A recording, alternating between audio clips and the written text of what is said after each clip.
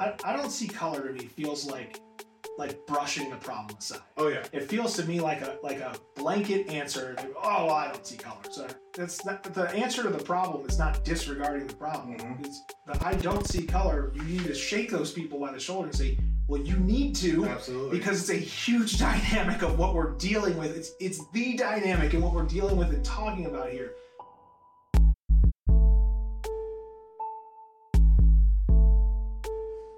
Welcome back to Authentic on Air with Bruce Alexander. I'm your host, Bruce Alexander. I'm a little intimidated as I sit here today because my guest is literally on air, live in front of hundreds of thousands on OKC's Fox News. Well, my on air consists of 13 of my closest friends and acquaintances running up my download numbers on different podcast platforms. Adam King is here to critique my interview technique after today's reflection. How do you handle the success of someone also doing whatever it is you want to be successful at? Are you tempted to intimidate them? Are you jealous of their success? It took me over 35 years to stop playing the zero-sum game. Are you appreciating others' talents and successes, knowing that it does not take anything away from you? Well, unless you are trying to be them, that position is already filled. However, the authentic you will find room in an audience wherever you put your heart. While you mull that over, as always, I am genuinely interested and would love to hear any interesting, surprising, or revelational insights uncovered. So you can hit me up on Instagram, Facebook, Threads, or LinkedIn at Authentic Identity Management. Adam King recently made the big transition to evening news anchor for the KOKH Fox 23 News family. I personally am not a news watcher, but I really respect the role of the noble local news reporter. Not all of them fit that description. My guest today instantly struck me as a genuine person and has yet to disappoint on that front. In a world where a high priority is placed on pearly whites and slender frames, it would not be hard to be ugly on the inside. Not Adam, though. He is as handsome on the inside as well as the out. Please welcome to the show, Adam King. Welcome, Adam. Man, I feel like I had to do a better job. This is going to be like the same thing that it was the last 3 or 4 times. We're just flipping it around. Right? Instead of me coming to you with a fistful of questions, we're just going to flip it around. It's going to be all right, man. Yeah, I'm already less intimidated because you're such a nice guy. That makes it a lot easier. You could come in here and have this haughty air about you because you do an important job. But that's the appeal of stuff like this, right?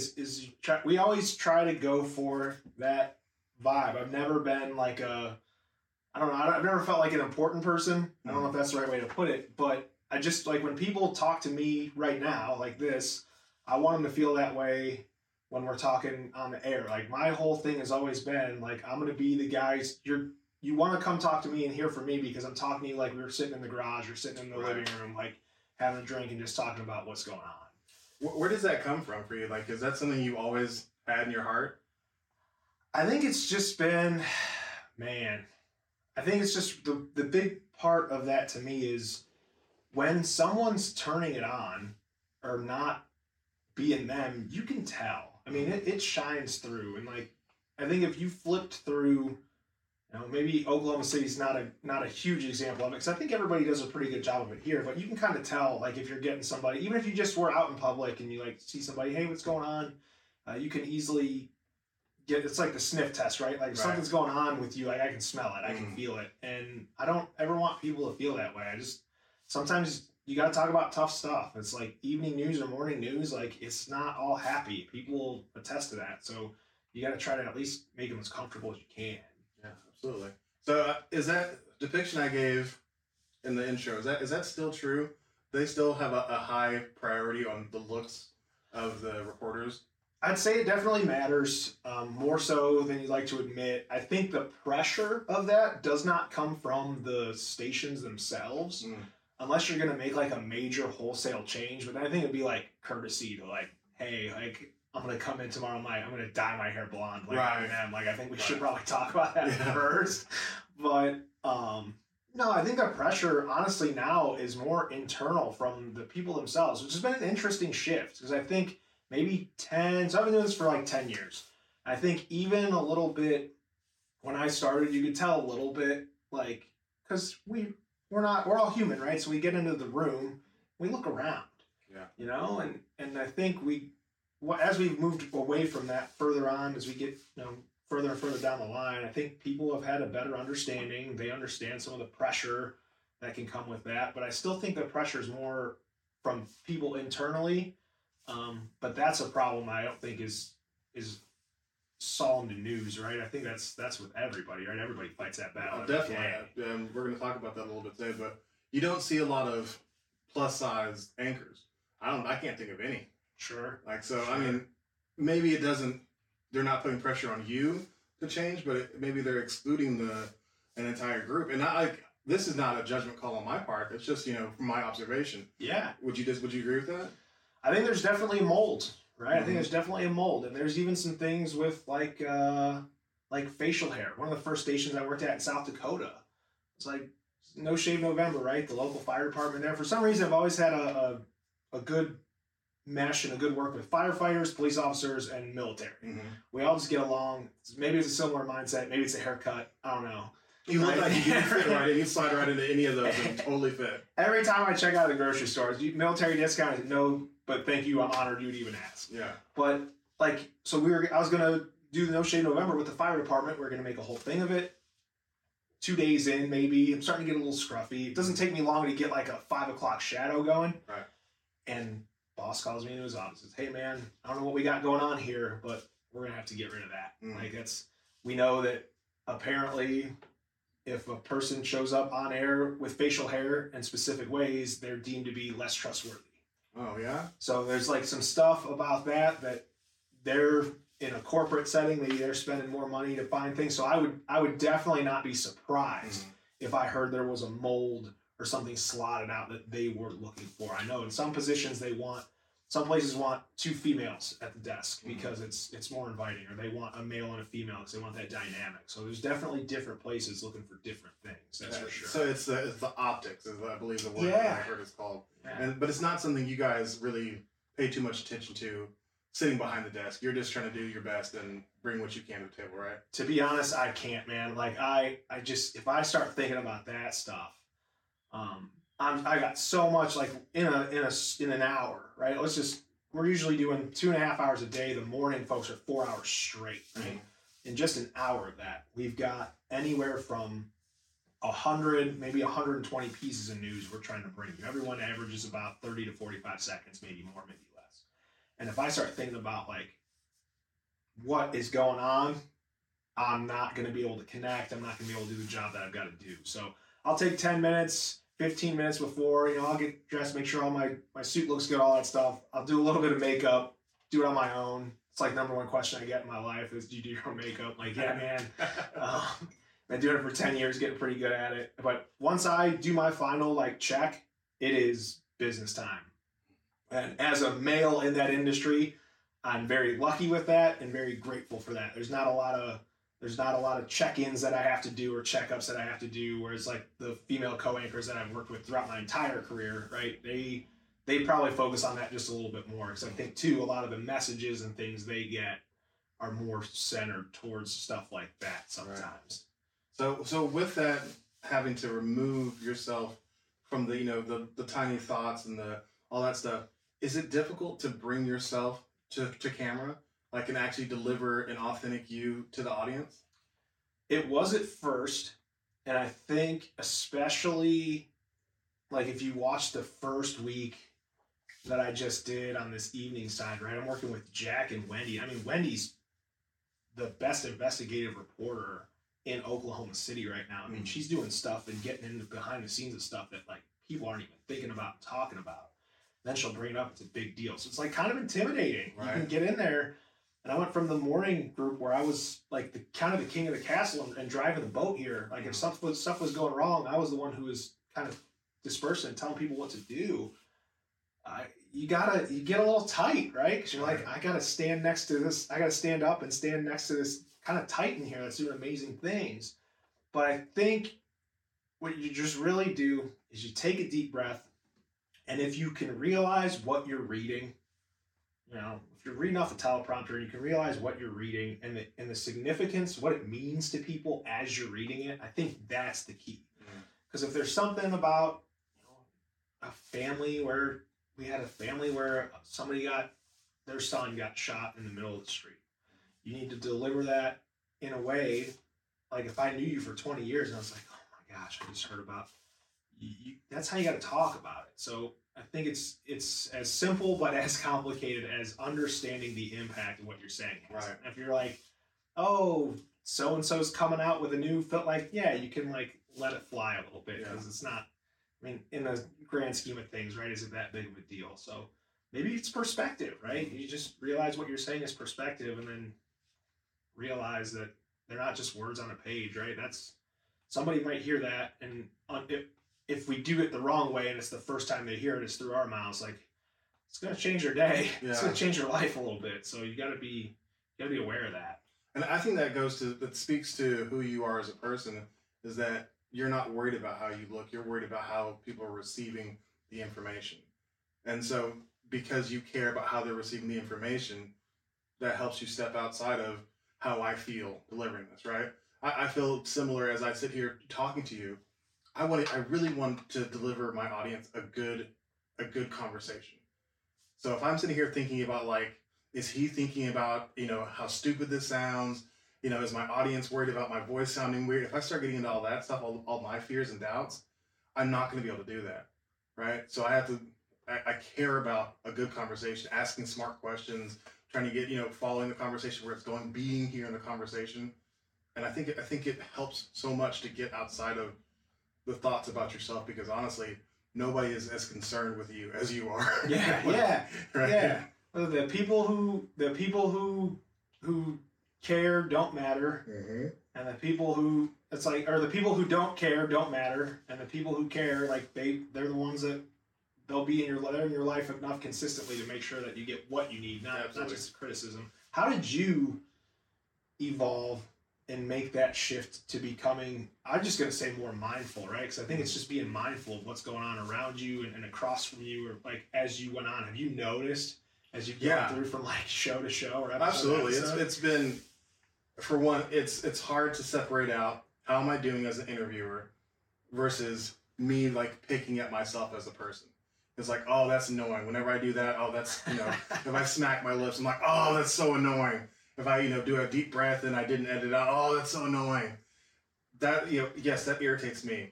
But most people they don't hear it the same way. So I'm like, I try to look at it as, did I listen well?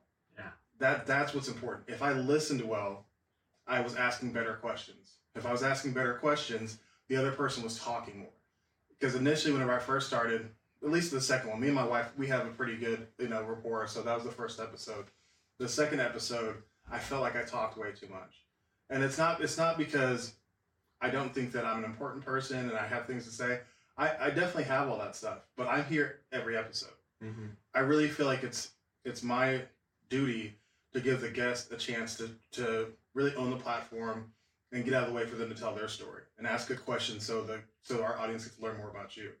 And as I've focused on that, it's become easier and easier to get out of the way and let the conversation speak for itself.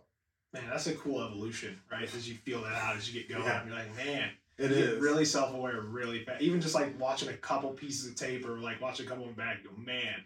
I have to evolve fast because I don't want to listen to myself. I'm like, you better fix this, or else you're gonna have to listen to this until you fix it. I'm like, you better fix it. Like, I was like, oh, my voice, it's so cringy. But other people like it, so I'm gonna keep doing it. Yeah, that's everybody, right? Like everybody hears their voice or whatever for the first time. They go, "Oh my gosh, is that me?" Oh, you. Yeah, that's very. I appreciate the compliment though. Oh yeah. So let's go back a little bit. For people who don't watch the news, can you tell our listeners who aren't familiar with you, in your own words, who you are, what you spend your days doing, and why you think I invited you to be a guest on the show today? Oh man, here we go. We'll try to get inside your head a little bit. Well, I think I'm just a guy, man. I don't know. We kind of already talked about it a little bit, but I'm not any different from anybody else that you see at the grocery store on the street or anybody that you're talking to. I'm just your neighbor. Like, I'm just another guy. I got lucky enough to get a job where I get to have a little bit of a platform and a little bit of reach, but I'm just a guy, right? And I think some of that other stuff too is goes just to show it. So I got you get into a pretty like almost structured and pretty set routine, but spent a lot of time like physical fitness has been a big part of my life, whether it's been my own or helping others through it. So I do a lot of work as a personal trainer and CrossFit coach in every city that I've been to. And I do everything with people who just want to get healthy and move a little bit better, want to play with their grandkids, or like really high level athletes that want to compete on a really big stage. And I think that's given a lot of perspective too, right? Because you get to see all the ends of the spectrum. It's really fun to watch somebody do something at a high level, but it's so much more rewarding to hear from somebody who's 60, 70 years old to be like, hey, my grandkid wanted me to pick him up and I could do it without my back hurting, which is really cool. So I spend a lot of time when I'm not at work doing that. Like that's before I go into the office today. That's where I'm going today. And it's a different way to give back, but it's a fun way to give. It's something that you can see the change, right? So sometimes with, you give $20 to some kind of foundation or charity or something, you don't see it. But this is kind of a way you can give back and see every day. So I try to, give back a little bit through what I do for work. And then when I'm not working, I'm kind of working on trying to help some other folks kind of keep it going. Right. So I was at, you talked about physical fitness. Whenever I was, my fittest, I still really hated myself because all of my connection to working out was motivated by guilt and shame and fear, right? What motivates you staying in the gym? Like I've researched your career, and like you said, everywhere that you've been at different gyms, being a trainer, a coach. Like what motivates that for you? So we have something within coaches that we just call the aha moment, where you get somebody going and it just clicks, right? You're gonna tell them, hey, you're talking to people who maybe aren't really physically aware all the time. So we try to keep things really simple. We tell you like a body part in a direction. I want you to take this knee and move it this way, or this thing move this way. Because that, okay, I kind of figure that out. And then you can start to see things click. And not just when you talk to them in the gym, but when they get done. So every time somebody comes to me, the first 10 minutes of a 45-minute whatever, we're just going to talk about what's going on with life, how are things feeling. And it's just seeing the excitement in people that things are going well and getting better, that it just, man, it's the most amazing thing you can feel, like to get excited for somebody else. I've always been a guy who takes the energy of the room and then kind of multiplies it, right? So if I'm in a room with a bunch of people, I'm going to like, yes, all right, cool, let's go. I'm going to be popping around, buzzing around. And then if I'm in one that's kind of tense or something like that, I'm going to go, whoa, okay, like what are we doing here? What do we got to figure out? So the motivation for me is to get the excitement and the positivity from people, and then sort of selfishly, right? Like you get to ride that wave with them. I don't need to be in the driver's seat. I've had my time and had a lot of fun and got to go a lot of places and accomplish a lot of stuff in that realm.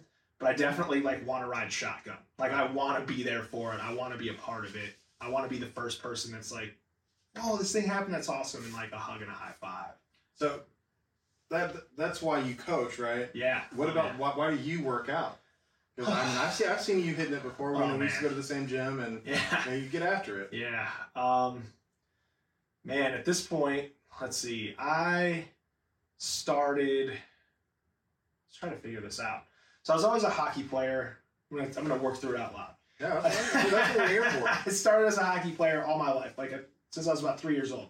I had skates on. Played through high school, played a little bit after high school, played a little bit in college, played some tennis in college. I think it was before that though, so maybe sophomore, junior year of high school. Brother and I are pretty overweight, and I think it's another thing that's what he's also a coach. I'm a twin brother. He's also a coach. He lives in West Virginia. I think it's one of the things that make us great coaches because we've been here and we've lived it. I think he was somewhere around 290 pounds. I was about 270. This is like right after high school, maybe. We were just kind of like, things weren't quite going. Everybody has that thing where they just kind of stop, try to find a new normal. And he lost about 100 pounds, like doing his thing, just unbelievable. And we had a picture at a tennis tournament where we were playing doubles together. And we looked at him and looked at me, and we're not identical twins, but we're very similar. I think right now, even if the only difference between him and I is a beard. We look almost exactly the same.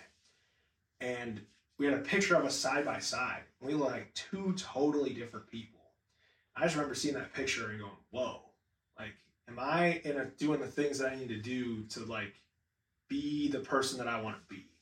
I don't think there was a lot of negativity towards it. I just remember seeing that, and everybody I think that I've ever worked with in that regard that's had a lot of success has had a moment where they just, it's not a negative moment, but they just kind of step back and they just kind of go, whoa, I maybe didn't realize like this is where I was at. So that's what started me. I wanted to make some change and did that. And then I think what keeps me going now, part of it's habit and routine. I competed in the sport of CrossFit for like 8 straight years. And you can, I mean, that is something that it is not for the faint of heart. I mean, we're going before work for 2 hours, go to work, after work for 2 hours, go home, go to bed. Everything's very regimented. Nutrition's very regimented. Recovery's very regimented. So part of it's a little bit of habit, but now I think it's just something that makes me feel good. And I don't even care. You know, everything with CrossFit's scored and measured, and they want to know, like, if you can do the same amount of work in less time, you become more fit, right? That's power output over time. But I don't even keep track of my scores anymore. I just go in and I work hard and kind of move around and have some fun. And some days I like really get after it because I'm feeling good and my knees don't hurt. Yeah. And I have other days where I'm like, you know what? Like, this is enough for today. It's been 103 degrees out for the past 4 days. I think I'm okay. I think we got it. So it has taken some time to find balance, especially comparing. But now it's just something I do to make me feel good. And again, I can get in there. Usually if I'm with a group of people, I find somebody and I cling to them. And I'm just like, hey, we're just going to make sure you have a good day. I'll get mine. It'll be fine. So I kind of ride that almost the same thing as like a coach, right? I just want to see somebody else have a really good day and then I'll have a good day. It'll be fine. I mean, I've found that myself later in life is that, you know, giving to others really does help bring out the best in yourself. And so, you know, you do that in the gym too, and that's awesome. Yeah. You know, and especially at a CrossFit gym, it's a lot easier than when you go to, you know, the big gym down here, because then you're just talking to some stranger and they're like, you never know how somebody's going to react whenever you're trying to, you know, boost somebody up as a stranger at the gym. Yeah, you're still fine though, right? Like if somebody is moving a bar with something on it, you're like, whoa. Because I think that's the other thing too, is in gyms anywhere, it's always, I only did this, or how much did you squat? This, but like, right. Or like, it's always about like what you could have done more. And then you don't realize like there's literally people on this planet that cannot get up out of a chair on their own. Like they have to have a button that tilts a recliner so they can get up. Like you not only decided to get out and express this stuff that your body could do, that you worked hard to get there, you actively chose to do it. Yeah. So like that's like a number one pet peeve of mine is when people are like, yeah, but, and I'm like, or why don't you just say like, how about, yeah, I got this. Like you don't. It's just even just the phrasing, right? Like you can, but even in a like big kind of Globo gym, I'd walk by somebody and I'd be like, oh man, that's not, like I'd still stop and I'd be like, hey, that's legit. Like I'm gonna stay away from you because that's a lot. So do you have pretty positive self-talk? No. Really? Not at all, dude. That's surprising. Not at all. I save it for everybody else. I think everybody gets caught in a trap where they can be really critical of themselves. I think the sort of what we talked about, what I'm really working on right now is being mindful of it when it happens. Yeah. I do think I am the best version of myself when I'm positive and positive towards other people. I don't necessarily know what it means or what it feels like to take a long period of time and necessarily be positive myself. And I think, again, it's just because a lot of the things I've always done, a lot of the hobbies and even the careers, right, they've all been comparison. Mm-hmm. Sports has a winner and a loser. And if you're not the one winner, something's wrong. Well, that's not true. Right. No, so it's trying to figure that kind of stuff out. So it's definitely getting better. It's getting better with mindfulness. But man, that is tough, and it's tough for everybody. I think that's another reason why I think it's so important to be positive to other people, because I think even the happiest people that you know, the most up and down people that you know, might have some stuff where they just can't quite get it clicking for themselves. So whenever I think about my self-talk, which can be very negative at sometimes, I try to listen to my own advice, which is try to picture yourself saying that to someone you love. Like, if you do that, you're like, I would never say that to my wife. You have kind of like a trick, because you can picture saying it to your twin brother who literally looks exactly like you, and say, would you say that to him? No, I wouldn't say that to my twin brother. Like I love him. Yeah. But it's like you're doing the same thing. So, yeah, it's wild.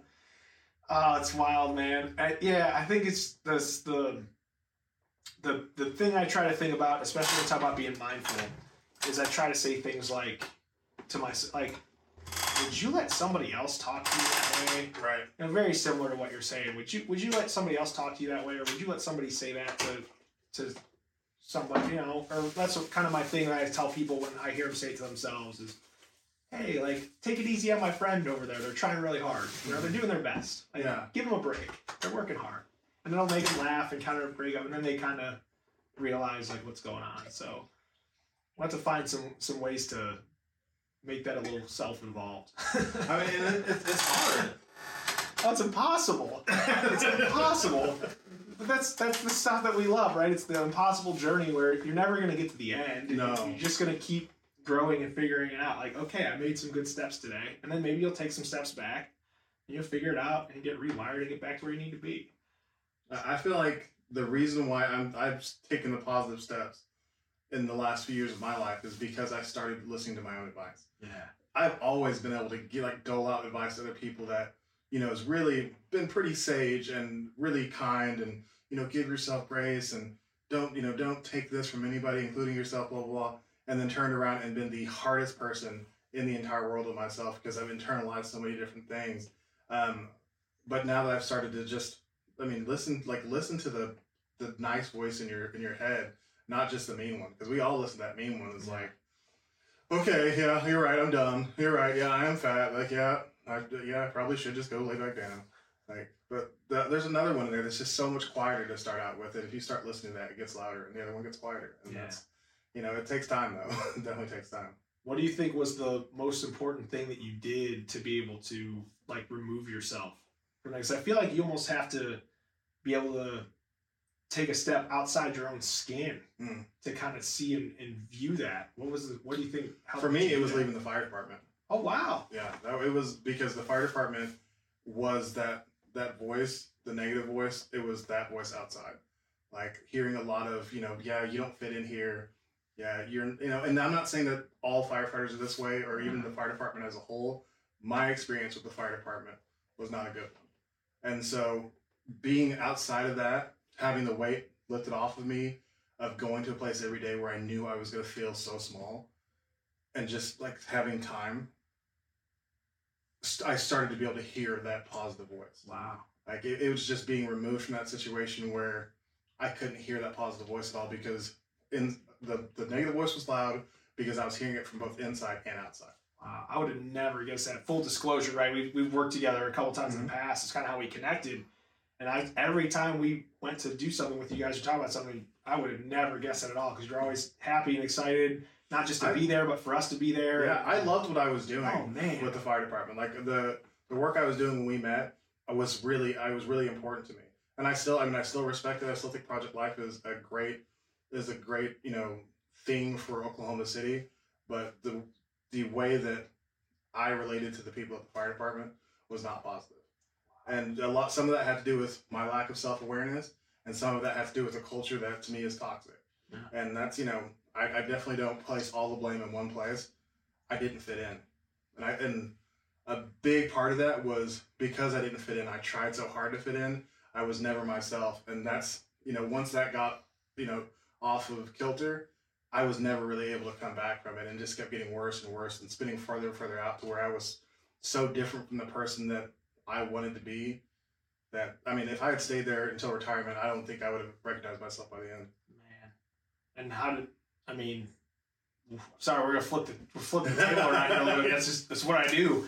How do you make the first step to get out of there? Because that's... Oh, it was not one that was, it was not something that I brought up. So I was faced with a situation where I was accused of something that I didn't do. There was an investigation. I proved I didn't do it, to like much to mine and my unions. We agreed that this should cover it. They said, no, we still think you did it. I could have fought it. It would have taken up to a year and a half, 2 years. And that entire time I would have been on record as being terminated. Wow. For being insubordinate, for having stolen, for having misappropriated city funds. I would never be able to get a job anywhere, like paying decent money ever again. Right. So I had to just swallow my pride and say, you know what? I don't belong here anyways. Like God has given me a very obvious sign that I need to get out of here. Because there's been lots of signs before this, but the money was too good. The security was too good. I had a career. And that was the first thing I was going to say is family and everything. I mean, you could have them set. Set. Mm-hmm. Wow. And that's why I put up with it for almost 10 years, even though after year one, I was absolutely miserable. The first 6 years I was in the fire department were the worst 6 years of my life. Because the first station I was stationed at, they absolutely hated me. And you spend 24 hours at a time with these guys. 24 hours being isolated and being an outsider and people telling you that you're fat, you're slow, you're lazy, you're this, you're not funny, don't talk, we don't care what you think, like every single day. Yeah. So, but it was, I knew my dad was a firefighter, so I knew what the future held. I knew that there was, all this security. It's like, if I can do this for 20 years, we can do whatever we want. We can go wherever we want. It wasn't worth it. Yeah. Like, I'm not saying that it's not worth it for a lot of people. If you walk in and you fit the mold, then it is the best job in the world. But if you don't, and you can't get there, it's not great. How many people do you think are playing that game right now, though? Where they're like, if I could just put my head down and a lot. it. Yeah, a lot. A lot. And then that's not saying, just the fire department. That's a lot of different places any over. career. If I can just make it 10 10 more years. And like being outside of that now, I don't understand how I made it as far as I did, because having the freedom, which right now, the financial security is not there. Everything is kind of up in the air financially. But my security and myself, oh my God, it's so much better. But also my wife handles the finances, so she gets to freak out about, like, where's the money coming from? She is a blessing for me because she handles that, and I'm aware of what's going on. I'm aware that at some point, like, this venture has to turn into some sort of money. And I think it will, because I think that what we're doing is great here, but my major concern is helping people get out of the situation I was in. Like, if I can help 1 to 5 to 10 people transfer out of a system like that to where you are just burying yourself to try to make it, then I think it's worth it. Yeah. Man. I think the other piece of that too that's interesting, because there's probably a lot of people, your situation is a little different, but I think there's a lot of people that are sitting there right now going, I don't know what to do. I don't know how's this all going to work. And I want to remind everybody about the times that they were like in college or just first moved out of their parents' house, and you had a couple weeks in there where you were just like, I don't know how this is going to come together. Right. But guess what? You're here. You made it. Exactly. You figured it out. And Absolutely. sometimes, like, you just got to remember that whatever happens, you're gonna figure it out. Mm-hmm. Self-preservation is the most 100% guaranteed, unbelievably strong drug, for lack of a better, that there is out there. Absolutely. You're not just gonna sit there. It's a perfect performance enhancer. Yeah, you're not just gonna sit there and let everything fall apart around you. Like, self-preservation is incredible. Sometimes you just got to remember, like, you will figure it out. And what I really appreciate the fire department for is, as much as that struggle, did crush my soul a little bit, it gave me the financial security to be able to dream bigger. Just to, be able to dream for a life where not only am I financially secure, but I'm actually happy as well. Because whenever I went into the fire department, I was unhappy and financially insecure. Because, I was coming from a job at a restaurant, and I was an assistant restaurant manager making under $35,000 a year. So it was to go from that to making almost $100,000 a year whenever I left. You look at the world completely differently. Your short-term and long-term goals become so different. my wife is, because she's, the one looking at the finances every day, she is afraid of going back to that. So sometimes she can't see the big picture. My job is to keep the dream alive. Like, I have to stay focused on that and say, like, we're going to do something where I don't have to sacrifice my family, myself, or, a good life to be happy. And I think that we're going to get there. Oh yeah. And with you, man, I don't think I've ever seen a part of you that's not constantly venturing for that. Because whether it was, after we got going, you're taking classes, doing stuff that makes you happy, whether it's the drawing, and again, like, the stuff that you pour yourself into, you can tell you can't help but get good at it or get better at it because you're just all in. Thank you. And I definitely, that is something I kind of attribute to my ADHD, is I don't have a choice. Like, whenever I like this, let's go all in. We're gonna do this for 4 more hours. Exactly. So I started doing the podcasting, and once I got going, I just wanted to record as many episodes as possible, because we're going to move in a month and a half or 2 months or so. And during that time, I don't know what it's going to look like to try to record a podcast. Yeah. So I was like, I want to be able to continue going for a month at least without recording anything new. So I was like, let's just get as many recorded. And I was doing recording, editing, artwork for the covers, YouTube videos, all this stuff, without really ever having looked at what I was doing. So I made a workflow of post-production, like, just after I've recorded everything I do. And I was like, I do this for every video, and it didn't feel like it, because I'm just in. I just want to do it. And it was kind of scary once I looked at it, and it was, a workflow that was like this long. I was like, wow, that's a lot of stuff. Like, don't think about this too hard. Just keep going. Just keep doing it. Stay in it, dude. And hire some more people as soon as you can. Hello, authentic audience. I hope you're enjoying today's episode with Adam King.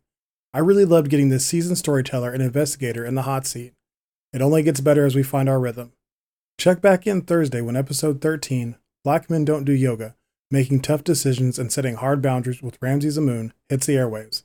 I sit down with comedic yoga practitioner, veteran, and Black expat Amun Ramses to discuss how his authentic journey was shaped by his military experience, American expectations of Black men, massive weight loss, the end of his marriage, and his introduction to yoga, and much more.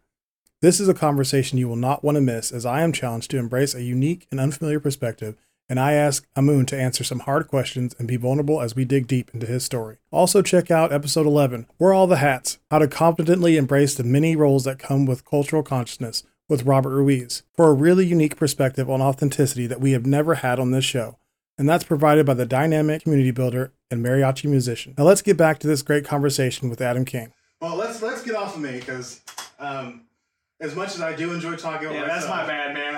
It's okay. I try not to resist the conversation. Like, I want to follow where it's going to go. But you mentioned briefly about being a twin. A lot of the twins I've ever known, it is a big part of their identity to have been a twin. Is that something that you identify with? And you had also talked about developing, for one, because he had, made a pretty significant change. Is that something that you struggle with? Is that kind of going your own way because now you're doing something different than your twin? Oh, man. So I do gotta say, I have an older sister. She's a year older than us. She's awesome. She's a teacher at a charter school in Columbus, Ohio. So she's doing some really important work, helping some kids out there. So she's a big part of this too. But I do think, as far as being a twin goes, he is undoubtedly the best friend I've ever had and will ever have. I talk to that dude every day. Said, I'm here. He's in West Virginia. We talk every single day. Sometimes it's text messages. Sometimes it's like getting on an Xbox and just kind of messing around. We were absolute. It's sort of like the movie Step Brothers, dude. We were like enemies, like blood feud. What? Romeo and Juliet enemies till about like sophomore year of high school, maybe. And we just kind of figured out, like, hey, this is going to be a lot better if we do this like on the same team. Right. And then ever since then, it's just like we just had the moment where like we were fighting in the front yard and like in the movie, they swung the bike at each other and they just knocked him in the head at just the right time. And it just, I don't know what our moment like that was, but it just clicked. And ever since then, so I don't think that I would be anywhere near what I am, who I am, what I'm doing in any facet of my life without that dude. Just being able to talk to him every day. If he's having a tough time or I'm having a tough time, you've instantly got a judgment-free soundboard to throw that off of. Hey, I'm thinking about doing this. Do you think this is even the right call? And he'll say, "Look, man, I don't know anything about it, but this is what it looks like from where I'm sitting." And I don't know. I think the one thing that people will never understand about being a twin, because it will be a part of my identity because he's such an ingrained part of my life, is that no one, and it's kind of sad, but I don't think anyone will ever have as good of a friend or as close of a friend in their life as I do, right? And I think that's something that I wish everybody would get the chance to have in their life. I mean, I'm 35 years old. I've had literally my best friend. I just didn't know it since for every second that I've been alive. Yeah. He's been right there. And so it's a pretty deep, pretty tight bond, you know? It's just really cool. So it's just something I wish people could understand. They just never will. What do you think makes that friendship so special? Is it the proximity in time, or is it the fact that you shared a womb, or is it? I mean, is there really that thing that exists between you two where sometimes the words don't need to be said? 100%. Not only is there shorthand, there's just facial features, eye gestures. Yeah, and I think what makes it so close is probably a little bit of proximity, right? Like we just had all that time where we've been right next to each other. I think a little bit of it is shared trauma. I think that's a really thing where you can not that either of us have had a crazy grind of a life. Our parents are incredible. We've both worked really hard, which is a great phrase, right? I worked hard. If you ask everybody, they'll tell you they worked hard. But like when we went through lows in life, we didn't go through them alone. We went through them together. So through some vulnerability there and that shared trauma, I've seen him in his lowest. He's seen me in my lowest. We've both been there for each other, whether we wanted them to be there or not, right, in those low moments. And that's what makes people you can count on. Mm-hmm. Like, availability is your best ability. And he's always been there, whether I want him to be or not. And I've always been there for him. So I think that's probably the biggest part, right? Think about the people that you've had really jarring positive and negative experiences with. They're the people that you're close with, mm-hmm, because you've shared, you know, in those moments, those intense moments, you know who people really are. You know more about them than anybody else. I mean, I wish I could say that the same were true for me. It's not necessarily. Me and my brother are as close as we could be. I think our shared trauma has created something where we're just not very good at having long-term relationships. Like, you know, that's just a fact of life. Like, I love my brother to death, and when he comes around, I love being around him. But I've got situations in my life that don't allow me to go to him that often, and he has things going on with that he doesn't come to me that often. And neither one of us is great at being on the phone. And so we don't talk that often. Yeah. And that's, you know, it's unfortunate, but I have found other friends who have, you know, been a good job to proxy that. And he's always welcome in my life.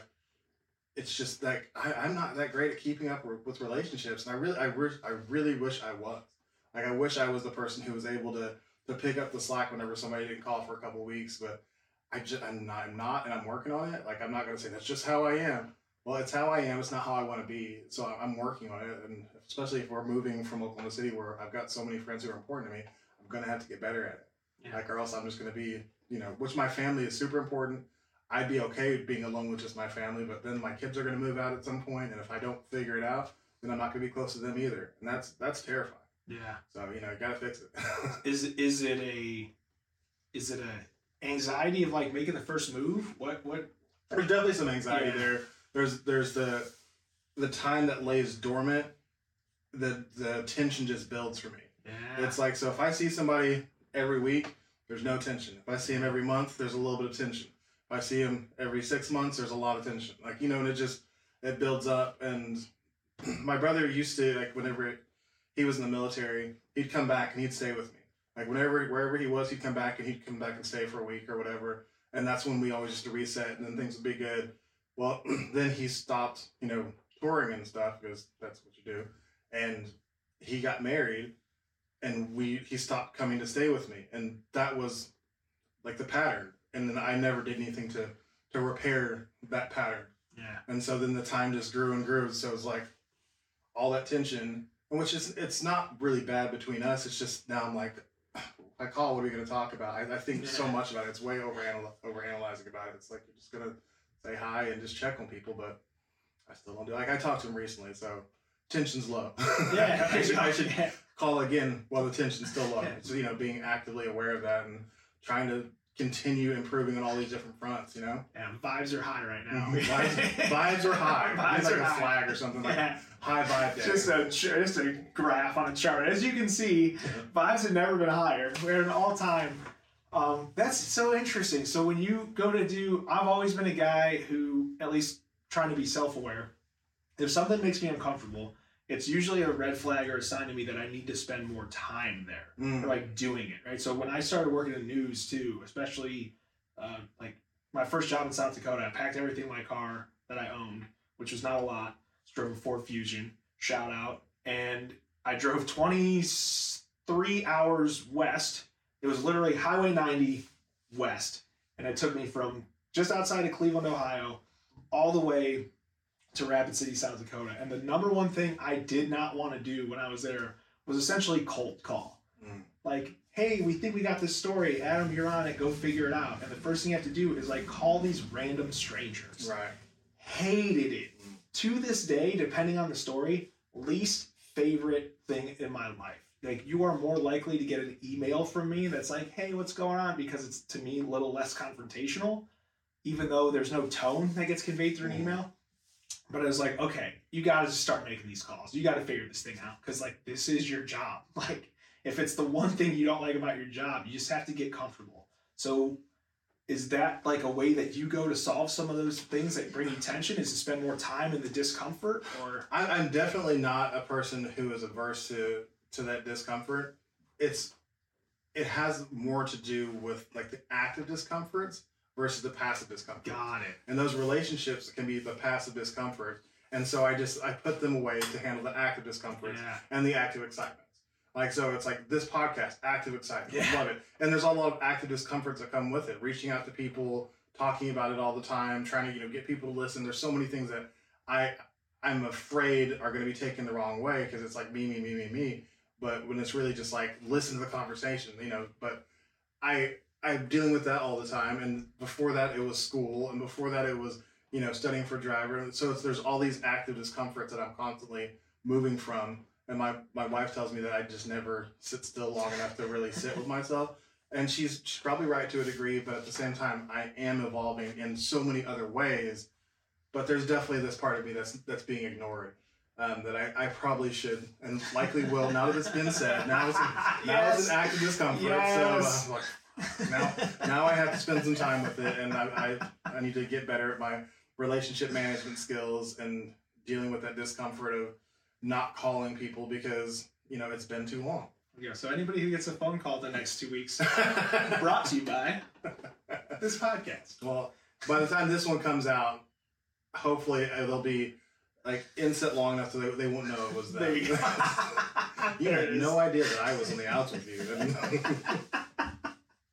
We just decided, you know what? We're gonna patch this up really quick before people start talking. Yes, exactly. People out here are starting to murmur a little bit. They're starting to say some stuff. So, like, that brings me back to talking about your brother and that twinness. Do you ever feel a responsibility to maintain a certain degree of sameness so you don't, like, outpace your brother, or you don't change too much? No, man, because our trajectories are so different. Yeah. They're so different. And he's always kind of done his own thing. I think it's always something I've admired about him. He's never really cared. I don't know if that's the nicest way to say it, but he's kind of never really cared. He was going to do the stuff that he wanted to do, and he knew everybody was going to be cool with it. Maybe they, like, throw a fit about it or make a big stink about it in the moment, but then when they realize he's doing what he wants to do and he's good at it, like everybody was cool. So I don't ever feel like it's this game that we're keeping up to. I think the other part of that too is that he's just so cool about it. When something good happens to me, he's the first person I talk to about it, and he's like, dude, that's amazing. When something good happens to him, he does the same thing, and I'm just as excited for him. So I don't think I think we kind of see it as like a rising tide kind of thing. I think if he's doing well, I'm doing well. If I'm doing well, he's doing well. I think we're legitimately feel like we are two people on the same team. I mean, the only way we could make that even more true is like if we broke a bunch of laws in a couple of different states and got married. Like, but it's just we're so excited for each other that I hope he doesn't feel that way. We never talked about it, but I know for me, like I could stay right where I'm at for the rest of my life, or have a bunch of bad luck, and he could keep going, and I'd still be the first person there to high five him every time it happens. That's very good. Now, let me tell you, being a married person, because you're not married yet. I'm not married. So, just getting married doesn't mean you have somebody on your team. You would think that would be an automatic sign up for a team member. It is not. That's a conversation you have to have, and it's a role you have to assign, and it's something you have to practice. And that goes both ways. Well, my wife and I just got on each other's teams like 2 years ago because we never had the conversation. Yeah. We never realized that we had all these different misconceptions about what we thought marriage was, what we thought the other person was supposed to be doing, and there's all this like unspoken bitterness because there was no definition of anything. So that's a piece of advice that I will hand out freely to anybody who asks is that marriage does not guarantee any sort of team. It's an invitation. Yeah. But you have to cash it in, And so that's, you didn't ask, but I gave it to you anyway. So, like, talking about your different trajectories, your trajectory has taken you to a career that you seem to really enjoy now, but it seems like you sacrificed a lot to do what you do today. Tell me some about your journey going from that 23-hour drive to today. Oh, man. I think the number one thing that I've lost in this, and you kind of delve into it or really think about it, is family time. I think my parents are fantastic. My sister's great. My brother, we've covered, and he's an absolute rock star. You just don't get the time with family. That's not something that you get back.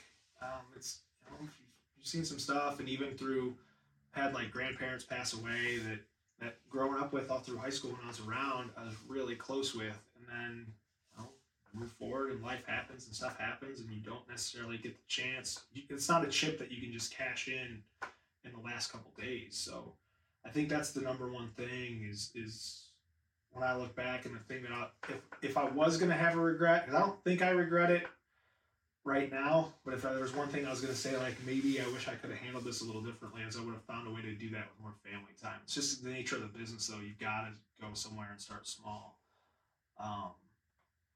I think another piece of that would be in just relationships. Obviously, folks you tell now, the relationships, interpersonal relationships, are something I really value. Mm-hmm. And I think the group, I got so lucky in a career that invites you to be a nomad and never really get close to people and hunker down with people. The group of people I worked with at my first station in South Dakota, we were working during the week, and then we would work together on the weekends, because when you're brand new, like, you're going to work the weekend. But that weekend group, it was me and 3 other folks. I still stay in touch with them. They're some of my best friends. Have we fallen off a little bit as we've all kind of progressed and got busy? Yeah, but I still think they're all people that if I called them tomorrow, they'd be there. Mm-hmm. But some people aren't that lucky, and I know the first station, I've got 2 or 3 people that I'm still really tight with. When I worked in San Antonio, there's maybe one of those people that I still talk to, because they all went from there and dispersed out around. And we got back here, and I will say the morning crew that I just got done working with Shelby and Elliot and Kayla, oh my gosh. I mean, it's been too far apart to compare the 2 groups together, but that is the most fun I think I've ever had working in this industry, is with those 3 in the morning. And that's wild, because we're all getting up at 2 o'clock in the morning. We should all be miserable. But they are incredible.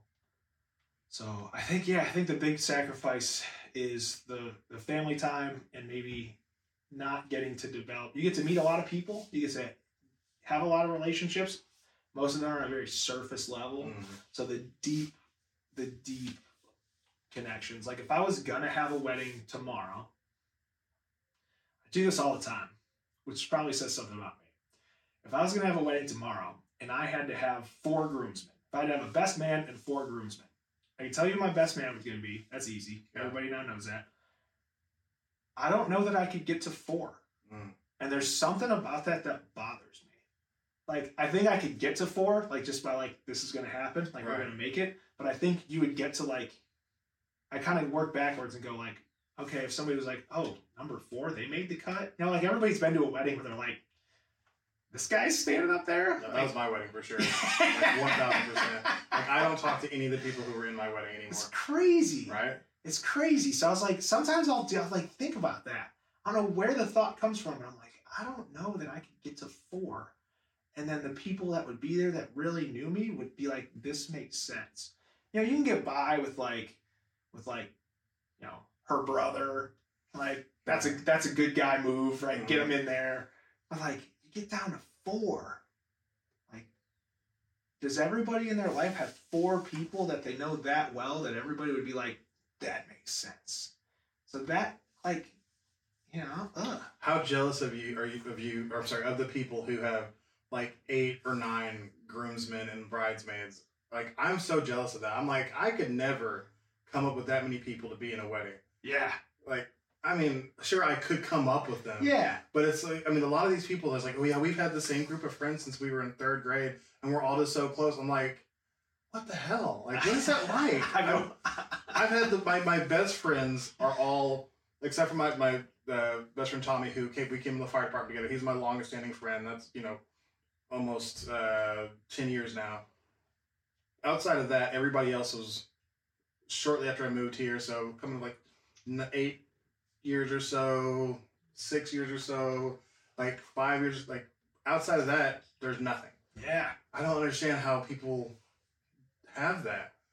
I don't know that I want it. Like, my wife has a friend she went to elementary school with, and so they go way back. But they've fallen off, and she has all these like these deep ties to parts of herself that don't really exist that much anymore, because now she's a mom, and she, like, the things that are important to her now are not the same as they were then, and that relationship is kind of indicative of the then her, because they hit high school and started to go different ways, but they remained in touch. So it's like, I kind of envy that, but at the same time, it seems like it can kind of like chain you to your past to a degree. I don't know. I kind of like, though, I like hearing you talk about as a guy who like feels the tension and sort of the anxiety of like keeping up with relationships, being like, man, this guy's got like 8 or 9. Like, yeah, that's great. Thinking about it that way, the juxtaposition of that is crazy. Thinking about it that way, and like actually thinking about keeping up with 8 guy friends. Maintenance there. That sounds like a lot. Unless you guys are all in the same area and it's just like you have a guys' night, and then now it's all been maintained. Yeah. That sounds great. You're playing softball twice a week together, like fantasy football league or whatever. You know, it's the same guys who've been doing it since high school. Yeah, and I was thinking, somebody with like 7 or 8 or 9, I'd be like, again, first of all, it's just my brain. I would take a step back and I would start working backwards. So they're all standing there. I'd go to the outside. I'd be like, number 9. Be like, all right, who's this guy? Who is this guy? When did you meet him? Okay, it's like so-and-so's whatever. All right, fine. He gets a pass. 8.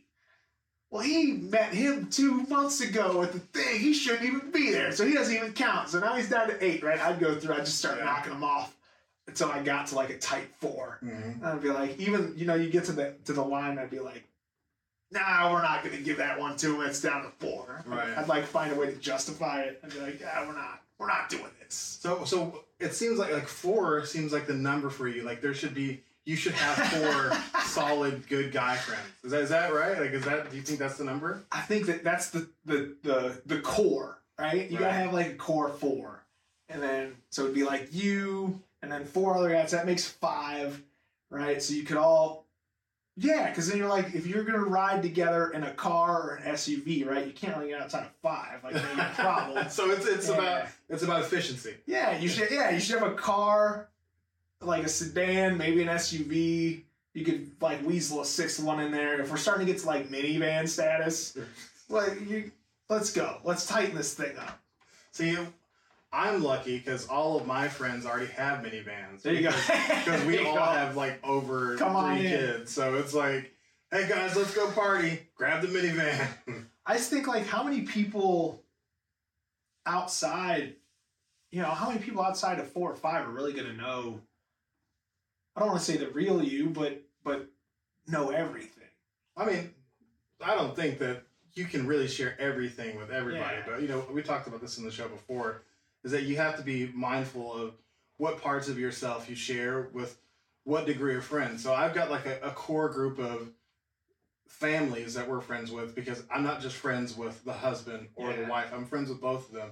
And like, I've been very lucky in that, because like my wife met the wives with, initially with our kids' homeschool co-op. And then I met them and I got along well with the wives. So then we all hung out and I met the husbands, and the husbands didn't suck, because like they could have sucked. And they're like, oh no. There was one husband who used to come, and I was a firefighter, right? So he would talk to me all the time about wanting to burn stuff down. And I was like, this dude, he is troublesome. Yeah, he makes me nervous. Like, get this guy. He's like, I'm afraid he's going to commit insurance fraud, or he's just, wants to really do it for fun. It was always the same joke. And I was like, it was funny the first time, kind of. We gotta. This is like the 5th time you made this joke. Like, you make me nervous. So that was not a friend who made the cut. Yeah, we're getting to a degree at that point too, where it's like insider trading. Like, yeah, exactly. People are gonna be like, I know too much. Exactly. It's like, you're trying to get some like inside information, like help me have you cover it up or something. Even for you, you're like, hey, we should probably just keep an eye out on this on this street corner. And they're like, wait a minute. Exactly. But then I met these women, and their husbands were cool, and now so I've got like a core group of 4 families that we're friends with, and so it's like that's 8 people, because I'm friends with both the husbands and the wives, and they know me pretty well. Like, that's also because I'm pretty out there with who I am to start out with. With once you come into my house and you have a meal, you're gonna find out quite a bit about me, because I'm just not. You're here, you're trying to have a good time. I want you to know straight up, this is who I am. So you have a chance to get out before it's too late. Yeah, it's Olive Garden rules, man. You're here, you're family. You're gonna absolutely. I need to get a sign up for that, like Olive Garden. So welcome in. Have you traditionally in your life gotten along better, or found yourself making friendships more easily with men or women? Oh, women, 1,000%. 100%, right? 1,000%. It's not even close. It's really not even close. It's not even close. Which my wife loves. Yeah, that's right. Never been a problem. Never been a problem. Huge fan, right? Oh, see, I wonder why that is too. I'm the same way. I know for me, it has been a lot about intimidation. And for one, people think I'm intimidating. Like, other men are intimidated by me, so they like attack me. They like break me down and, say negative things about me. And because of that, I'm intimidated by them. Like, I'm like, this dude has the ability to say things about me that are going to make me feel really small. Women don't tend to do that to men. Men don't tend to do that to women. Usually, if we don't like each other, we just don't speak, because that's fine. Yeah. But if you're friends with a woman, they're not really going to show up and break you down. Like, that's not how those relationships work. Like, if you do, it's like kind of like kid sister, big brother type, joking, where it's generally fun. Yeah. With men, it's not like that. It's like, if you're not somebody that you'd go into battle with, then you shouldn't be friends. Like, and that's a lot. Getting there for me was always pretty hard. Yeah. Either you love me or you hate me, and for some reason, or usually I win you over if I have enough time.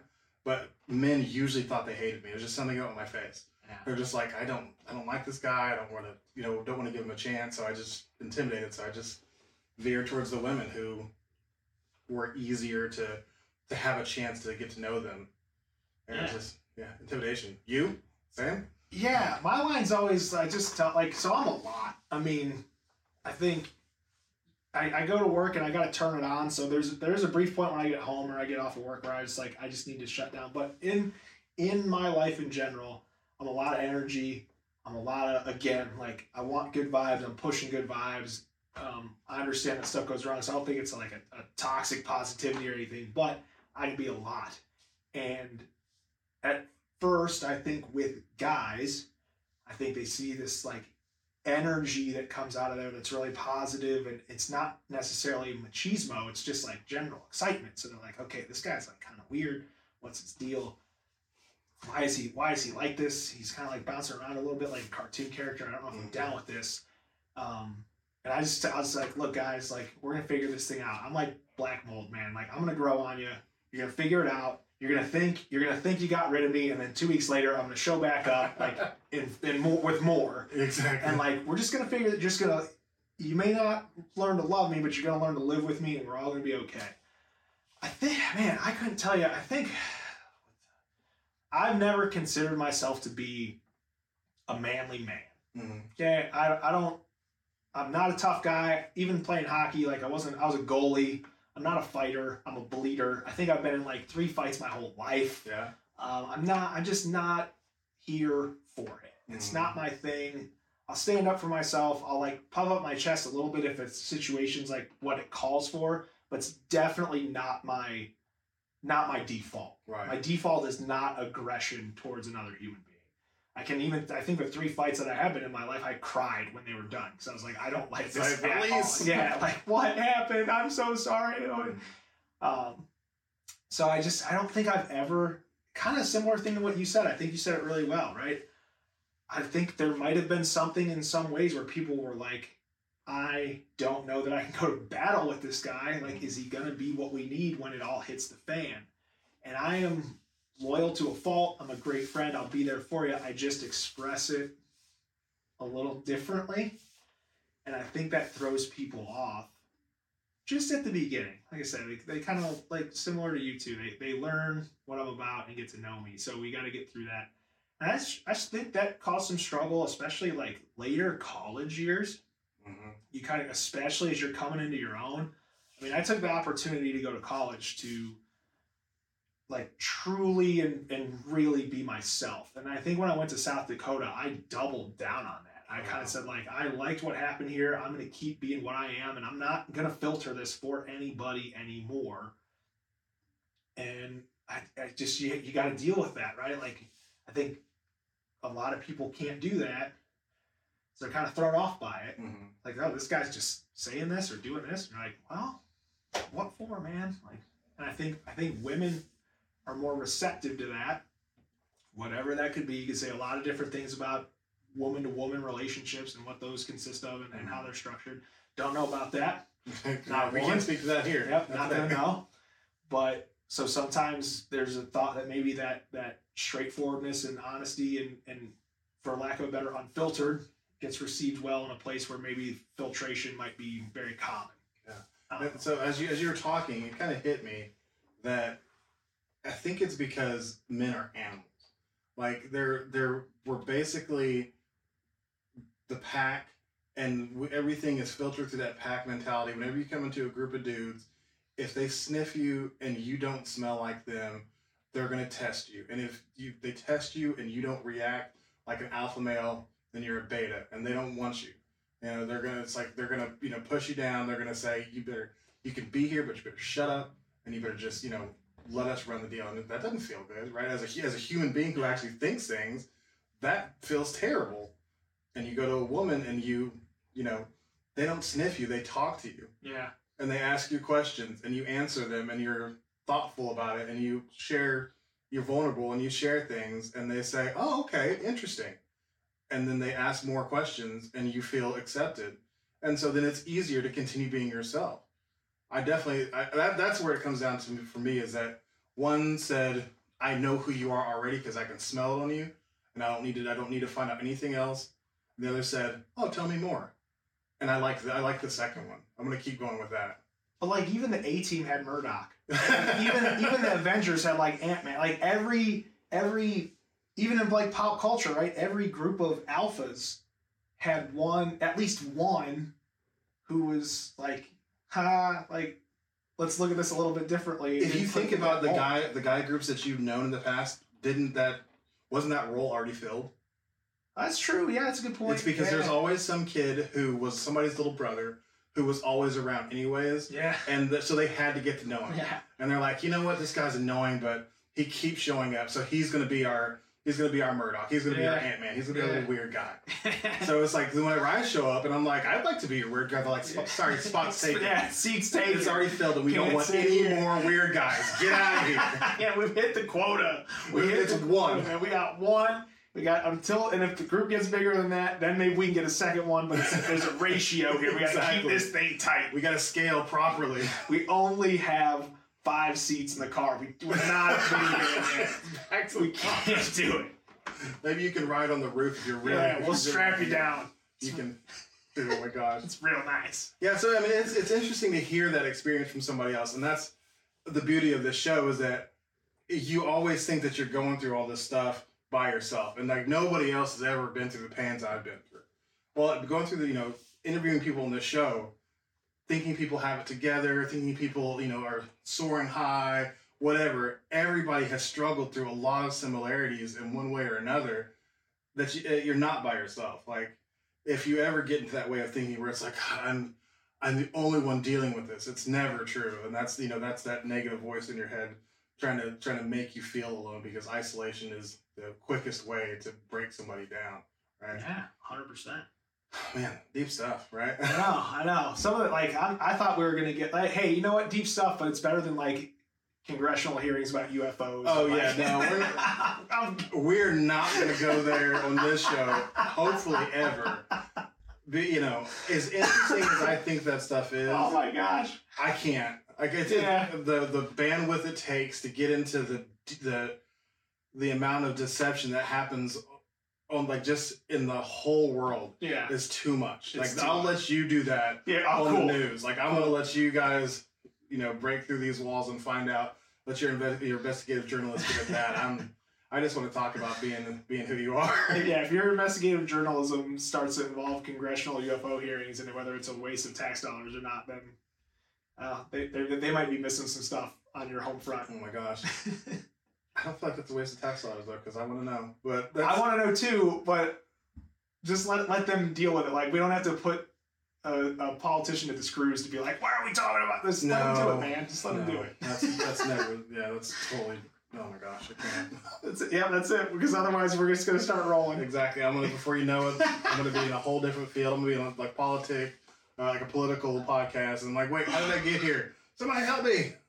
help me, Joe Rogan. How'd we get here? Oh my gosh. All right, I'm going to do a hard reset here. There it is. We had to do it. We had to get there. But I love Joe Rogan. He's a podcast hero. I love how his podcast, he can move from talking about the most intense thing to then, like, I was watching him and Theo Vaughn talk about the most ridiculous conversations. It was a wasp ejaculating and exploding because of the heat. And this is, like, actually happening. Theo Vaughn said it, so it sounded like it was a joke. And he's like, no, look it up. Look it up, yeah. And he's like, Jamie, pull it up for us. Just like he would too. Hey, bro, look it up. And he did, and it was like, this is a real thing that's happening. But it was, he just navigates all these things, and it's all fun. And, I appreciate that he does it, because I want to try to stay focused on the realm of being yourself. Because he's already doing that. Yeah. And certainly an art form. Exactly. It's definitely an art form, and he's got much more. He's more interesting at asking very interesting people. I want to start with everyday people, and so people can see themselves in my guest and can understand that they're not alone. Can you tell me a common misconception about the news or news reporters that is not true, and if there is one that is true? Can you speak to that as well? Yeah, I don't watch the news because it's all so bad. Mm-hmm. I love that. I love hearing that. I said, when was the last time that you watched the news? I'll concede the argument that a lot of it is bad. Mm-hmm. And there's 2 routes that we can take on this. The route that I don't like is a little bit of shifting blame, where it's when we put the good things on, you don't watch it. Like, we've got a lot of years of research that shows, like, the old adage in newsrooms for a long time there in the late 80s, early 90s was, if it bleeds, it leads. Yeah. Like, that was a thing that was said that was like that. That was something they said and didn't blink. Mm-hmm. That's crazy. Think about that compared to what we talked about with connecting with the impact of the things that we say and what it would have on someone's day if they heard it for the first time. Yeah. You turn on your television in 1995. At that point, the news is appointment television. You're going to sit down there, maybe with your family, and see what's happening in your city. And the first thing you get is like boom, boom, boom. So I totally understand why that would have the rap that it does. I just cannot stand that. I've made it a point since I've been in news to find positive stories to tell, whether it's through nonprofits or events that are going on, or just really cool stuff. Like it could be anything from any kind of fundraising that people have going on to kid who wins the mullet championship. I'm like, this is just cool, fun stuff to talk about. We just did one about Beat Baseball. They had the Beat Baseball World Series in Norman for anyone with visual impairments. Those dudes are getting after it. Yeah. They're crazy. So if anybody looks at that and sees those people having the best week of their life and tells you that's bad news, you're not watching, right? So that's definitely a misconception that we try to fight a lot. And I do think one of the things that does hold up is the idea of the watchdog. I think we, in our circles, we hold each other up, especially when they keep the people who are in charge accountable. For so much that we see that does go on, and the stuff that they let us see, whether it's in meetings or board meetings or whatever, in any kind of, like a school board meeting, it's the first thing that sticks out in my mind. They always have that executive session, man. They always have those times where they shut the walls down and close things off, and that's your money. You're sitting in there, and when you pay your taxes, every time you get a paycheck and some of that money goes away, some of that money's going to them. And I think we really take pride in making sure that we can keep track of where that stuff's going, and that's going to the things that you want it to go to. If people are taking money and there's money from your taxes going to the jail and it's not being spent in a way that helps improve the jail or the conditions in the jail, then we want you to know about it. Or even if it's something that they spend money, anybody spends money on something where we think maybe it shouldn't be. Right. We're not going to tell you that it's bad, but we're going to tell you what's going on, and then you can see the impact of that through people's actions. So I think that the idea of the watchdog kind of mentality, keeping the powerful accountable, and making sure that the things that you want to happen with your leaders, a very old school, like pre-Constitution of the United States ideology there, right? Of checks and balances. We take that pretty seriously. That's good. Yeah, I mean, you answered that question very nicely. So I've personally taken, like I said, I don't watch the news actively, but I follow you. I follow Ashley Holden, who's no longer, she's out in Arizona now, I think. But I follow a couple different news stations. So if there's big news, that way I get it through, Instagram or Facebook or whatever, versus sitting down and having to see a lot of stuff that I don't really want to know about. Like, we talk about bandwidth, and I'm trying so hard to develop as a person, as a father, as a husband. Whenever all that outside noise comes in, it makes me want to then try to develop as a, as a person giving, as a better community member, and then all of a sudden, before you know it, I'm paralyzed. I'm not improving, doing anything. So I hope to be a person in the future who is more civically minded again, being more involved with things that are happening outside of this house. But it's like right now, I'm trying to get my own house in order and focus on that stuff. But I appreciate people like you who, whenever a story kind of, goes beyond for you, you mention it in your, whether it's positive or negative or something that just really interested you, you'll throw something like, oh man, today on my story, I got to do it. Or, 7 years ago, I interviewed the Master Sergeant from Full Metal Jacket. Oh, man. Or, I love seeing that stuff. That is really interesting to me. So, can you tell me a story or two that, from your time doing this, that has really stuck with you and has kind of changed your perception of reality? Whoa. Oh, man. The ones that stick out. The first thing that comes to mind above and beyond everything is the Oklahoma Honor Flight. So again, every city I've worked in has been a military town. I'm not military myself. Grandfather on my mother's side was. One of the guys that was a role model for me growing up, his name was Carl Delau. He served in the 3rd Cavalry in World War II. Was one of the mounted police officers in Cleveland, Ohio. They actually made the movie Kill the Irishman, right? He was one of the investigators that movie was based off of. Incredible guy. I've always held military in really high regard. I think it's just the way I was raised and the people I was around.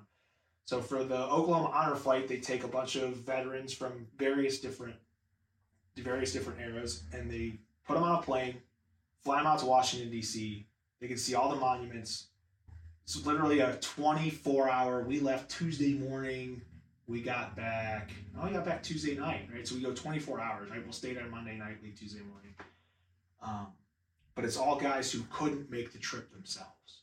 So they couldn't afford to. They've never been there. It's their first time getting to see these. So you get to see guys who served in Vietnam, go to the Vietnam Memorial, find somebody's name on the Vietnam Memorial, and then they'll take a piece of paper and a pencil or something, and they'll scratch the name onto a piece so they have that. And these guys, I mean, you're talking about some of the most rough and tumble dudes you've ever met. They just melt, man. And we followed a guy as he told us a story. Thankfully enough, he wanted to talk about it. There's some guys, we get to the stop, and they're like, hey, we're going to do Vietnam, South Korea. And they're Vietnam vets who are like, I'm not getting off this bus. I'm not going to see that memorial. These people couldn't give a rip about me and what we did. I'm not going, which I totally get. This guy was like, hey, I was a field medic, tried to help this guy. He didn't make it.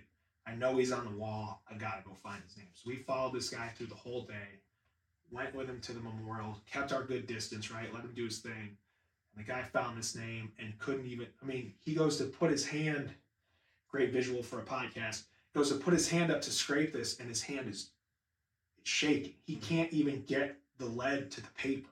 Wow. Because it's all, it all floods back and hits him all at once. And he doesn't even get the pencil to the wall, it just falls out of his hand. Wow. And you're like, okay, like that's something where you're like, this is just something that means a little more. Yeah. And that's the kind of stuff where you just feel a responsibility to share that kind of stuff with maybe people who won't get it. Because I think there's a lot of people 18, 19, 20 years old right now that are doing a lot of really good things, and they're fighting for a lot of rights, and they're saying a lot of things out loud that need to be said. But I think some of the people that maybe they're saying them to are the people that went and did the work so they could say those things in general. So you're barking at the wrong tree, for lack of a better. And I think that was a moment where I was just like, whoa. I think that's probably the biggest one. I think there's been some local election and local corruption stuff. Before we move on, I want to ask that question. Let's go. It makes me think about like journalistic integrity, right? So there's so many different things about that specific story that make me.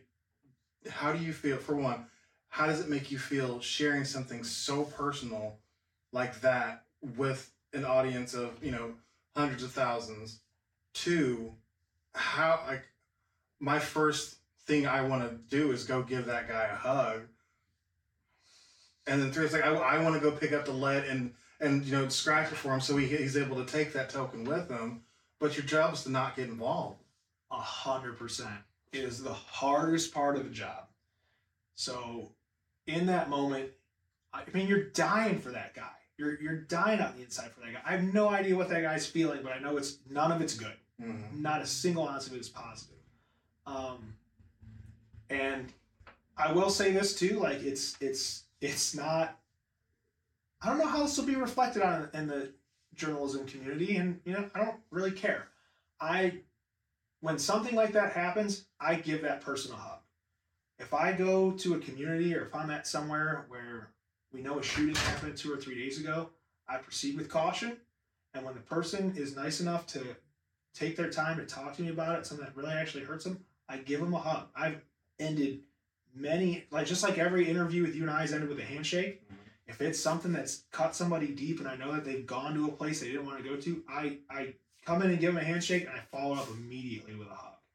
Because you just got to be human. At some point, you got to be human. It's more than a job. Yeah. So maybe as far as like removing, I don't, right? Like, I think part of being able to tell the story. We gotta hold on real quick. My cat. You're all right. My cat opens the door and lets himself in. Yeah. It's gonna take a while if I don't just go help him real quick. You're good.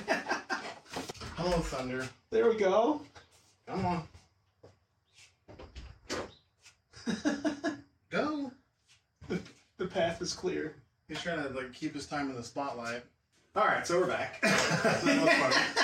Welcome to the Alexander Circus of Animals. Life, man. Oh, Yes. I want a life happen. So we were talking about journalistic integrity, Yeah. and so for you, it's about just being human in that moment.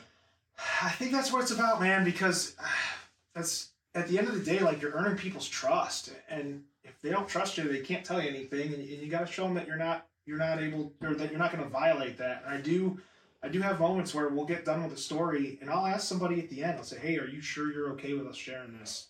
Which I think is something not a lot of people do. I think they get the story, they say, "Okay, cool, we got it in the can. Let's get out of here," before they say something. Or I'm like, "Hey, are you sure? Like, we don't have to do this if you're not comfortable with it." Has anybody ever said you're? A couple times. And let me tell you what, like, when you're up against a deadline, that stinks, right? When you get an interview at 3:00 and somebody's like, "You know what? I'm not okay with this." And you know that in one ear you're like, I hear what you're saying, and the other side of your brain you're like, "Well, we have this. It's really good." But I think you can't. You just got to make sure, because again, it's. So what do you do? Do you just pull the plug on the story and? Would you find another way to tell it? Wow. You find another way to tell it. So the cool thing about telling a story in any capacity is you're working with a couple of different senses. You're working with sight, you're working with ears. So there are times where, like, if that happens, I'll go to a neighborhood and, like, where something happened, and I'll close my eyes. I'll stand in the middle of the street. It's probably not smart, kids. And I'll close my eyes and I'll listen. And whenever I hear, boom, okay. So maybe instead of my vehicle telling the story is this person and their heartbreak or whatever emotion is that's happened, maybe there's a styrofoam cup rolling down the street. Mm. Pretty quiet day here on fill in the blank avenue. You can even hear this because the whole neighborhood's feeling a loss today. Mm. Right? So you gotta get creative. You gotta get outside the box here, but you can find another avenue to tell the story. Yeah. So, and maybe then instead of maybe having the sound from the mother or the family member, maybe you just talk to a neighbor and say, "Hey, like, it's kind of crazy. This happened here, man. What are you thinking? Like, what's going on with you?" "Yeah, it's just nuts. Like, we're just trying to stay aware and stay safe." So you can, every news story you're kind of looking for two different voices, not including your own, right? So my idea of a story is the people are telling the story, and then I'm connecting. I'm just the connector. I get you from one person, that one soundbite to the next soundbite. So I actually lay them out in the order I feel like I want them. And then my voice will just be the facts to get you from A to B. And then I'm the facts, they're the emotion. So you can kind of find some different ways around it. But it can be tough. But I think it's something, again, just a little humanity goes a long way. Because I think when you talk about misnomers with the news, they just want their story. And then they're out of here, man. You'll never see them again. Well, don't be so quick to judge. So, which with you specifically, doing the Project Live stuff, I worked with several different news stations. You were one that always followed up with what you said you were going to do. Everybody says, "Yeah, we'll send you, when we're going to air this, or we'll send you a clip," or all this different stuff. Mostly never happened. You always followed up when you said you were going to follow up. The conversation we were supposed to have, we had. I appreciate that so much in a world where it was not common for me. Everybody was, they wanted me because the story was timely, and they're like, "Yeah, we can get a pop off of this," and which same, like, it's a networking relationship. It's like I wanted the attention for Project Live, so absolutely we can write, and I'm okay with that. But then whenever you promise something else, like, fulfill that that engagement. Like, it's a deal, just whether it's transactional or not. Let's just make sure we fulfill all of it. And most of them were not like that. It was frustrating. That's a bummer to hear. Yeah. It's like, I'm looking forward to seeing what this video looks like, or looking forward to using a clip of it to post on the department Facebook or whatever. And then it didn't come, and it was like, well, okay. And I was thinking about, like, your end too. Like, you're gonna tell your bosses, like, "Hey, look at all this. So we did this, and this to help promote this thing," and they're like, "Oh, really? Where's the thing?" Like, "We did it, I swear." Mm-hmm. Like, I'm not making it up. exactly. They whenever they saw it on the news, they're like, okay. Yeah. Luckily, my capital with that part was pretty good. Yeah. There was no questions about whether or not they thought I wanted to be on the news too much. I'd gotten accused of wanting the attention, and I didn't really care about the attention for me. I cared about cared about Project Life getting attention, and eventually getting the money and the being able to provide the service it provided. Which I still will say, if you guys are in need of smoke alarms, call 316-BEEP. Go to okc.gov/fire.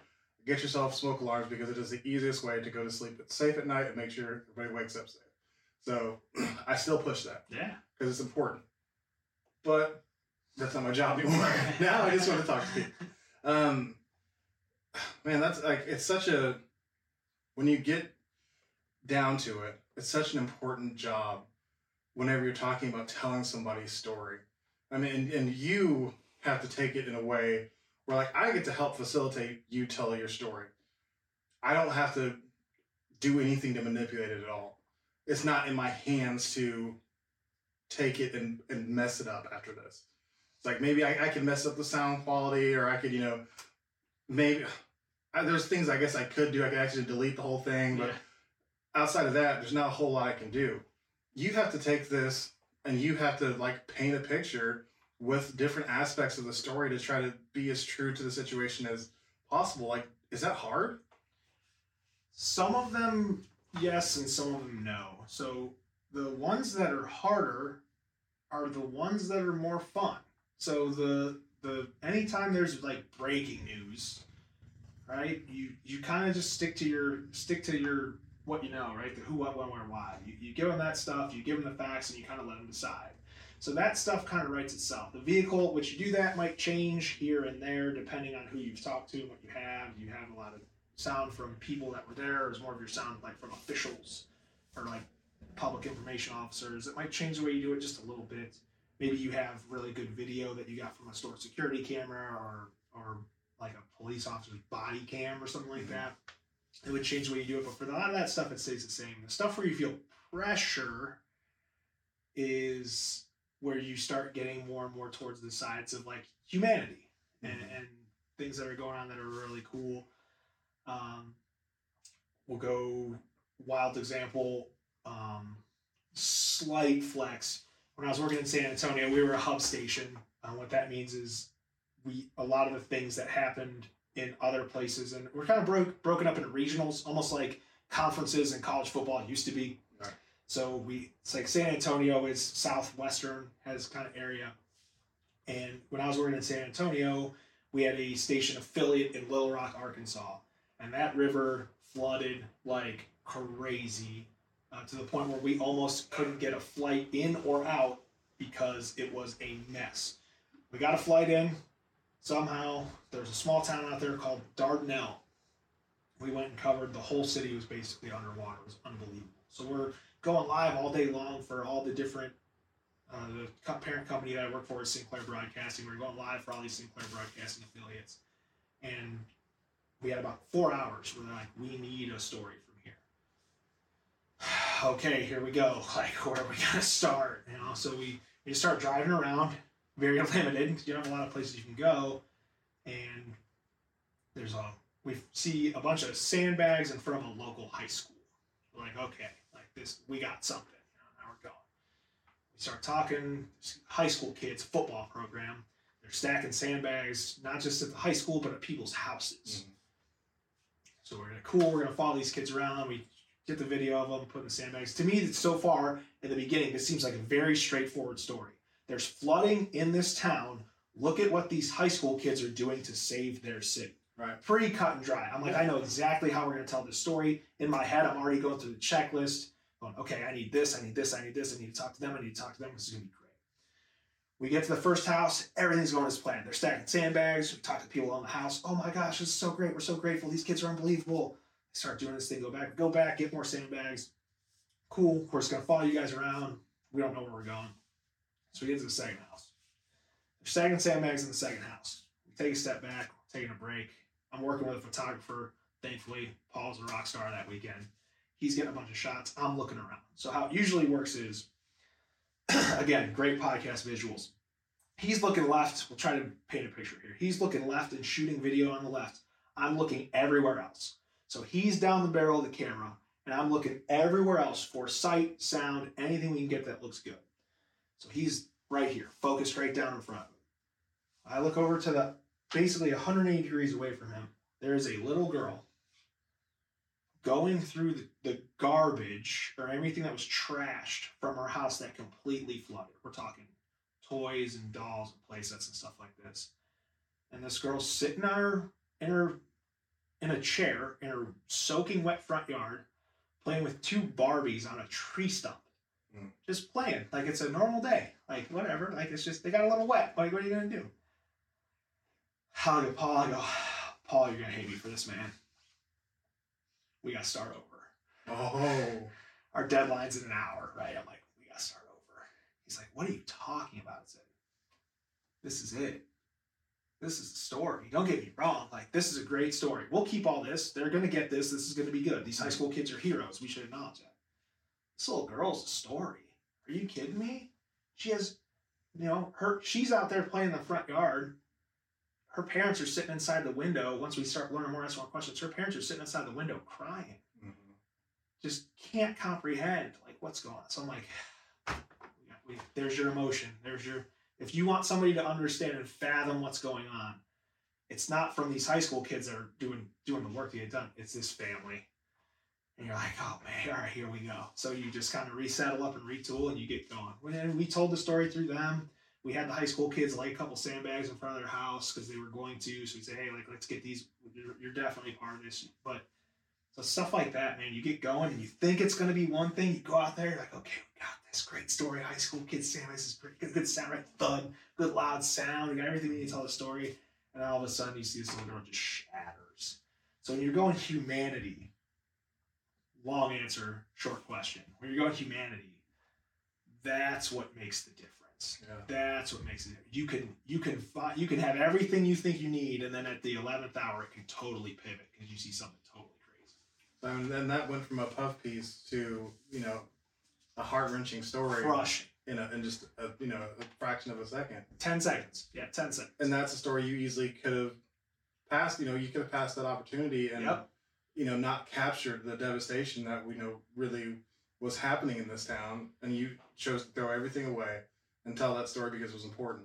Yep, and shout out to, again, Paul Sanchez, the photographer I was working with there. He still works in Texas. He's incredible because he could have been like, no. Like we have everything that we needed to get right here. Like, we got to get this done. And he also says, like, man, you're right. Like, and he stepped up to the plate too. Like, at that point, you're a team and it takes 2 to make that happen. But yeah, all of a sudden it's just, boom, just explode. It went exactly what you said. It went from a cut and dry piece where we could have showed you the first 3 seconds of that story and everybody would have known what would have happened and where it went to. Mm-hmm. And it totally changed and went to one of the better things that we've ever done. So, I mean, I spent a little bit of time in the arena of news in college, like newspaper writing, and then my second time around I took field writing and reporting. So I know a little bit about it. From what I understand, when you start at the beginning, you do everything yourself. Like you might even be like, I saw a video where you were using your iPad setup to be your own cameraman as you're doing your stand up. Tell me about how that has transitioned even now from morning to being an evening anchor. Do you do anything besides report it yourself now? Man, so this is such a crazy process. When I went to college, Bowling Green State University in Bowling Green, Ohio, shout out, just get them in there when we can. We were even learning tape-to-tape editing. If I told a journalist now to start that they had to learn how to shoot in order and cut linear and tape-to-tape and you couldn't mess up or your tape, their heads would explode. Yeah, absolutely. That's a super get off my lawn thing to say, but it's unbelievable, right? Where they're like, oh, well, it's on the SD card. We'll just put it in and just start over. And I'm like, oh my gosh, you have no idea. So yeah, starting off was what was called an MMJ. Still exists today, really getting the work done. That's a multimedia journalist. They will shoot, write, edit, everything from tip to tail, they are in control. It's a very important workflow. I think it gets a bad rap in our industry in the tier of payment. They're actually paid the least, which is very interesting to me because they have to become some of the most skilled people in the field. They do it all. They shoot their own stuff. They write their own stuff. To me, being an MMJ was a better workflow, easier workflow for me than the next step up, which was as a reporter working with a photographer. As an MMJ, I know in my head, this is what I need to get this done. As I'm shooting the video and I know what I have, I'm already writing in my head. So you learn to be efficient. It's really important for any reporter to start as an MMJ because you learn that efficiency and you learn speed, right? Speed and precision all at once. So that's your first step. Everybody now starts there. Some people have made very long, very good careers there. When you move up a step from that, air quotes on step up, because again, it's just pay scale, that would be a reporter. So now you're working with a photographer. The photographer will shoot and edit. So they'll shoot the video, they'll edit the video. The reporter will arrange all the interviews, conduct the interviews, write the story, write the script, sort of decipher the information into what's important. That becomes a lot of collaboration where you have to be able to talk to the photographer back and forth. Hey, this is what I'm thinking. So now you're having to have these thoughts of how I'm going to put the story together, but you have to have them out loud and with another person who may be like, we can't do that, or I don't know how to do that, or I don't understand what you're saying. Can you describe it to me better? So it becomes more of a partnership where you kind of work together. From there, you sort of branch off into two different. So when you're a reporter with a photographer, you can be sort of one of three pieces. You either settle in as an MMJ, you can report in the morning, which is a little different, but you're still reporting with a photographer. You can report in the evening or during the day side with a photographer, or you can be an investigative reporter, which now becomes, instead of turning things daily, you're doing these in-depth projects where you're working hard, and it becomes a lot of open information, ask requests, and you're going deeper. So you'll get like a week or two at a time to sort of put these things together. Now those become more like 3-minute movies. And the responsibility is still all on the reporter to do to fill out all the paperwork, set up all the interviews. It's all on the journalist at the point. Yeah, a lot of places that I've been have had teams, especially when you get into investigative, they have teams. So there's usually like 2 or 3 investigative reporters. There's like a projects manager behind the scenes that will help. I know at Fox here in Oklahoma City, we have an incredible, really our team is like one person behind the scenes, and she is a rock star. So yeah, but it's still, as far as getting the information, the interviews, it's on the reporters to figure that stuff out. And then you kind of take what you have and you start putting it together. Then you go to the anchor side, which is a little bit different, right? So you're kind of coming in.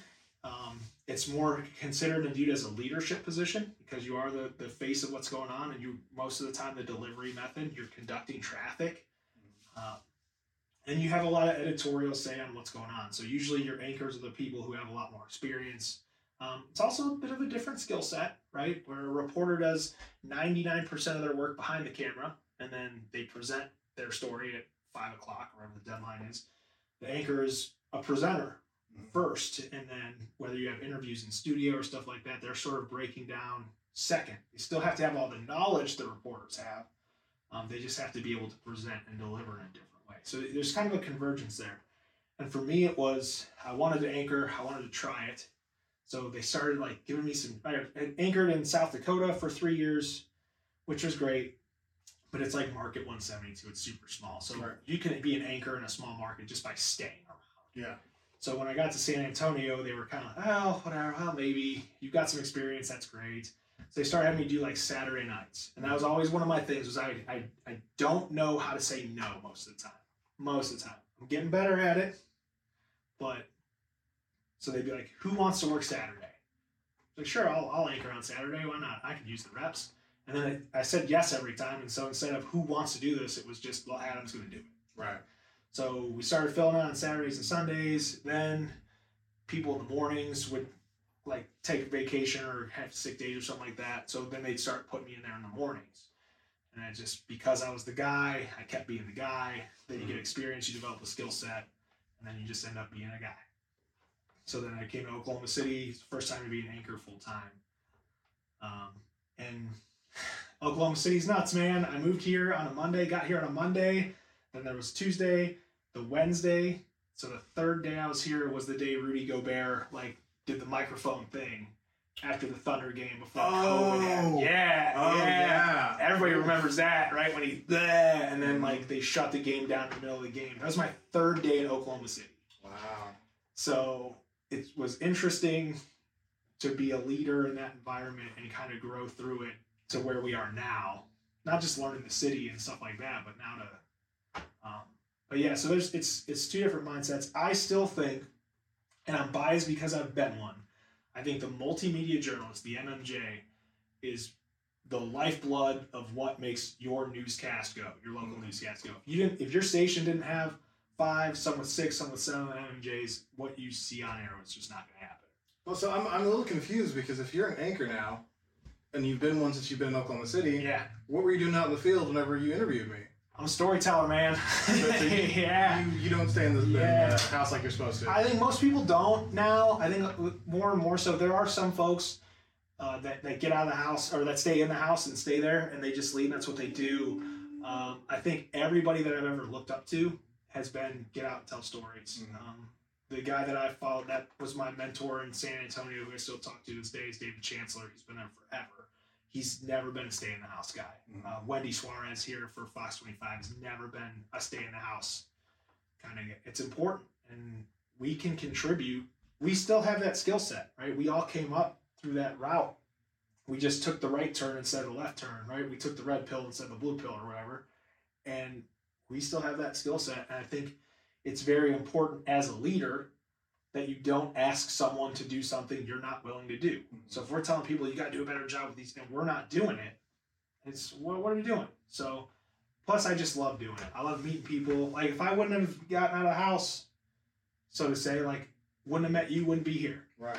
So the thing about this job that I love the most is getting to meet people and talk to people that I wouldn't get a chance to talk to. I'm not giving that up. Your detractors may say you're taking a chance from somebody who's who come up in your position because you've got your seat at the table, right? Yeah. And going out and taking that story whenever you could assign it to some up and comer. Do you feel any responsibility to let the people who are learning that MMJ part to have some of that, hey, I got a good lead on the story. Do you want to follow it up? Do you ever do that?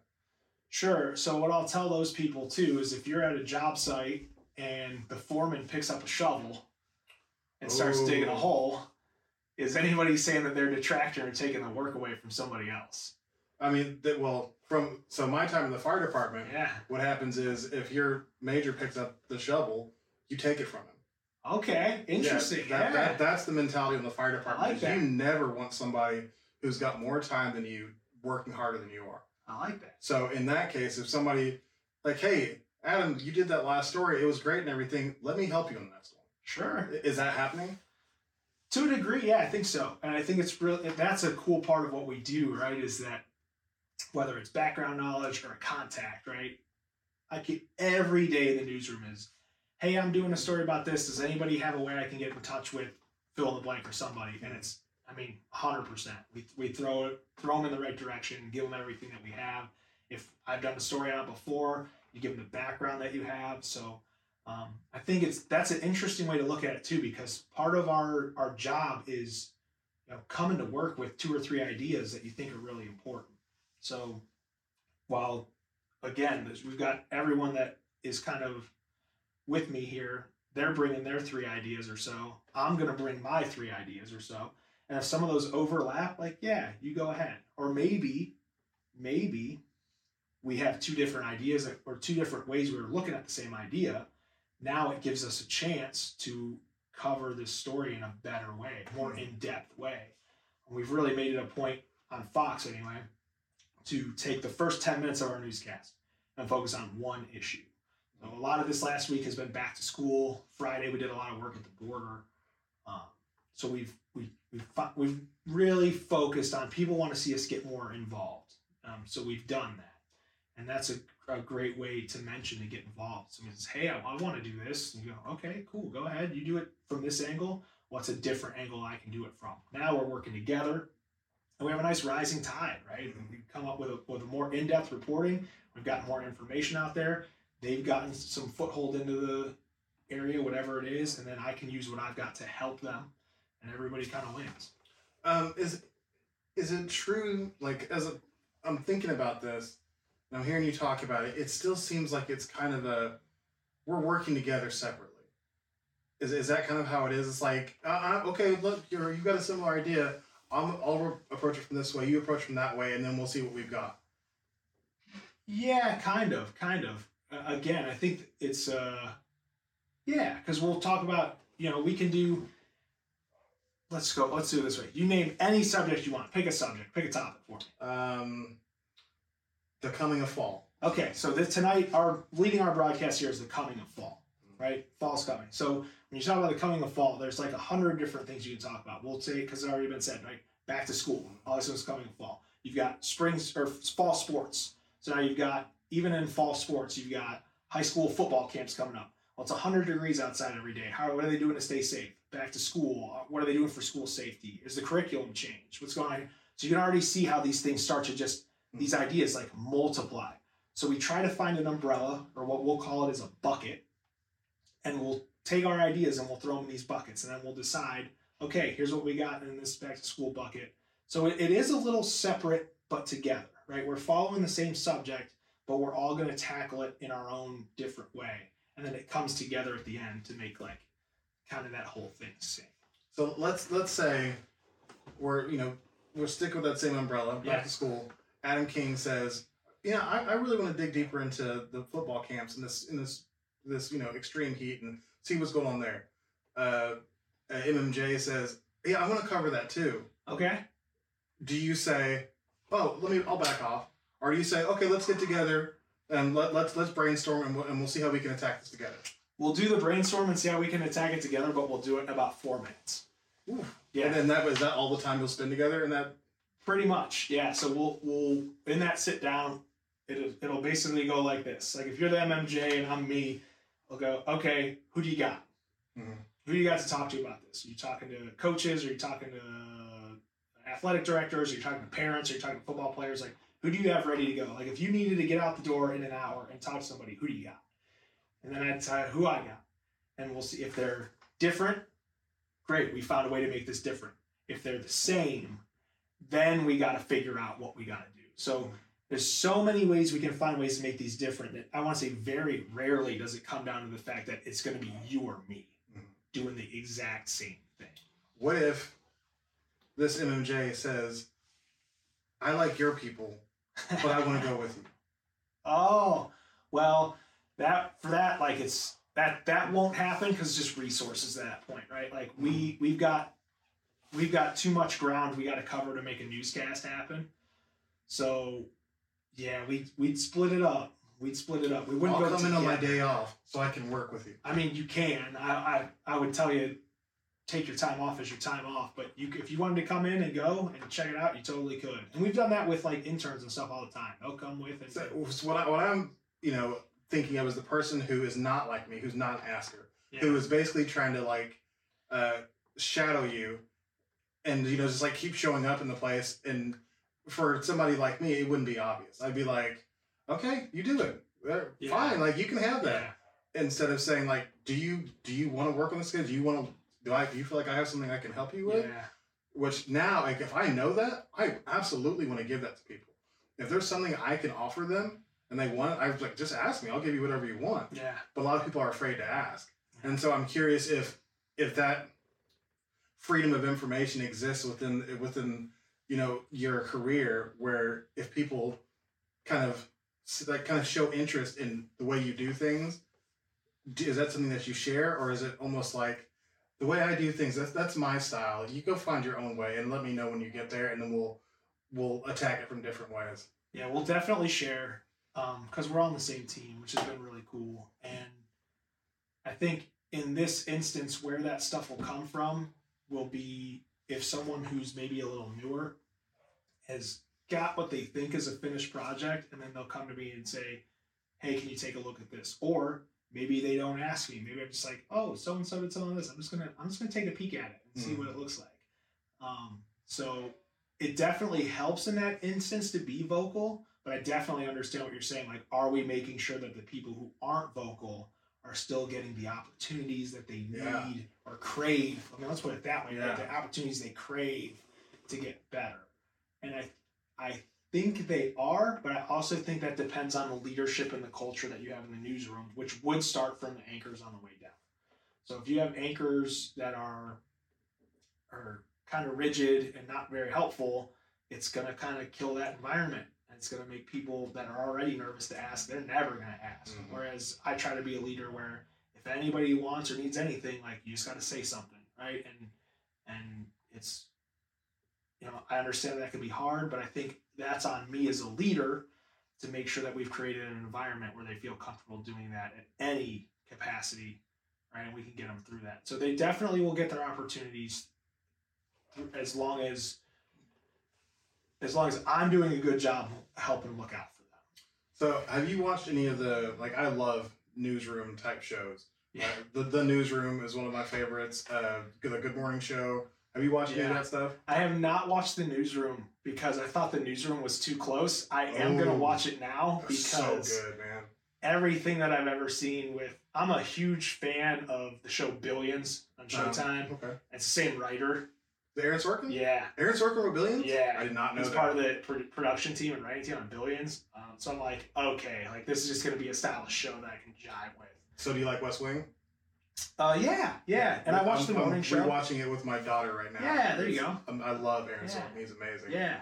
So from that, what I've learned, I like, and if you saying The Newsroom it's a little too close is good because, like, I take a lot from Aaron Sorkin. I'm like, this has got to be pretty true. Yeah. Because he does his research for next year. Is that the culture in the newsroom is less about the anchor setting the culture by, like, him speaking it, and more about the culture being set up to please the head anchor? Great question, man. So the overall temperature of the newsroom is going to be set up by your news director first and foremost. Mm-hmm.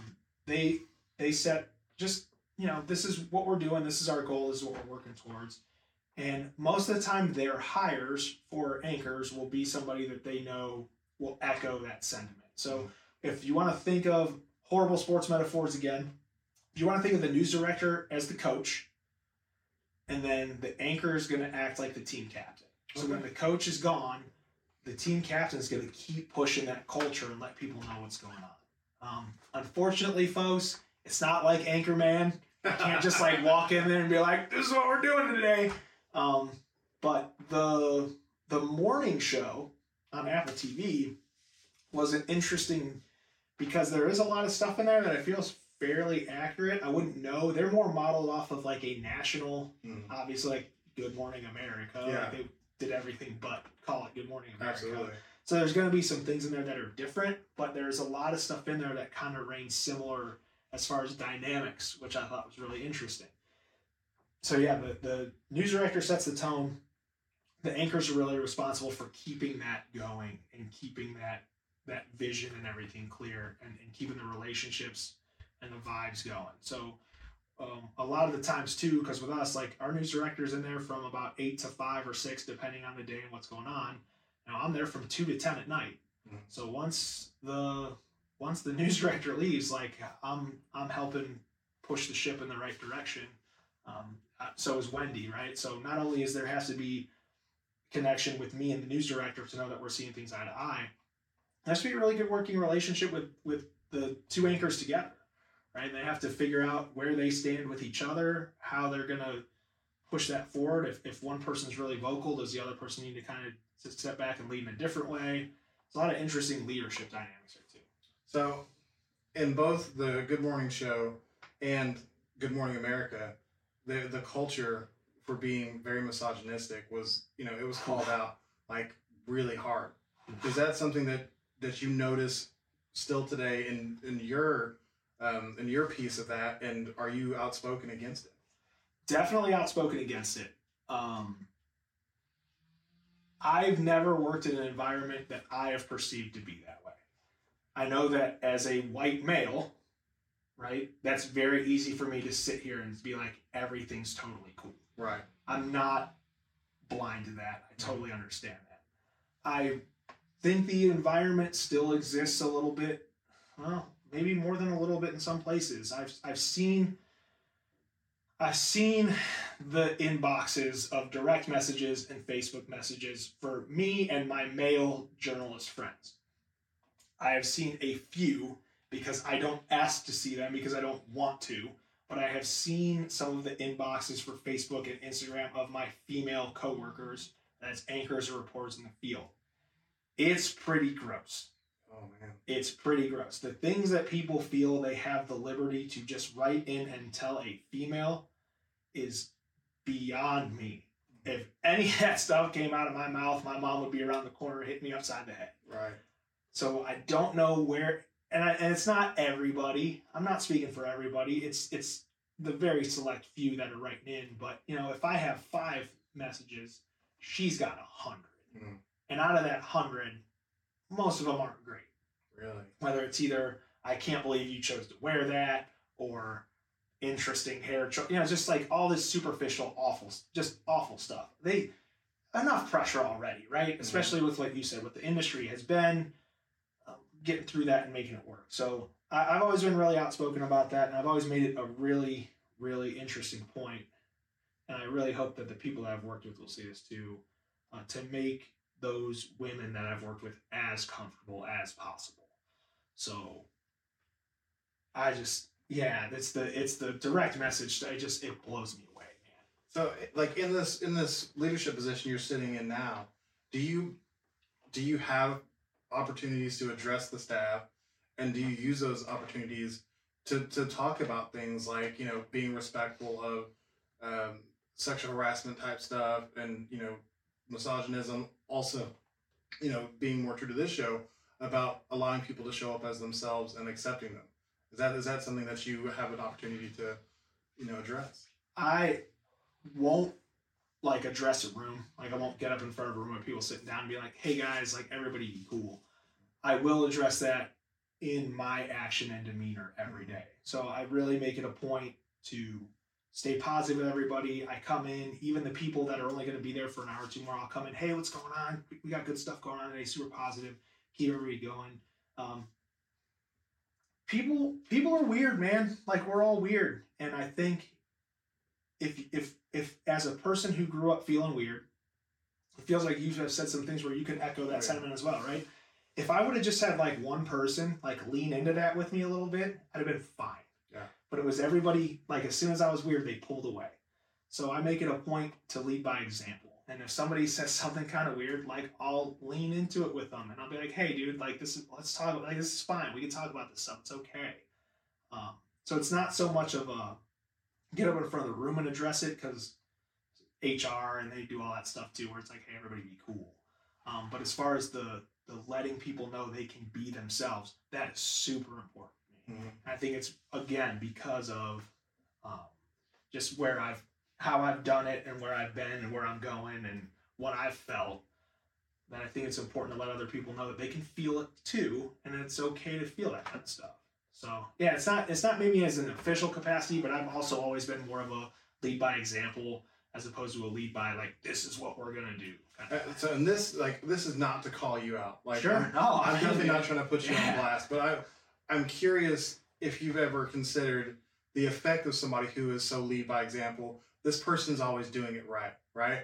That when you have somebody like that who you can look to, it makes you feel good in one way. But when that person stands up and not only leads by example, but says, hey, I want everybody to put attention on this thing and do it, everybody's like, oh crap. Yeah. Adam, who always leads by example, is speaking on this thing. And it holds a lot of weight. And it's something that you generally only have to ever talk about one time, because everybody then knows where you stand on it. Yeah. And then as new people come into the team, they say, Adam doesn't put up with that crap. So you better, none of that, none of those racial jokes or, whatever. It's important to see people like that, especially who don't look like me, being outspoken about that kind of stuff because it makes you feel so much more welcome whenever it's not just me and you.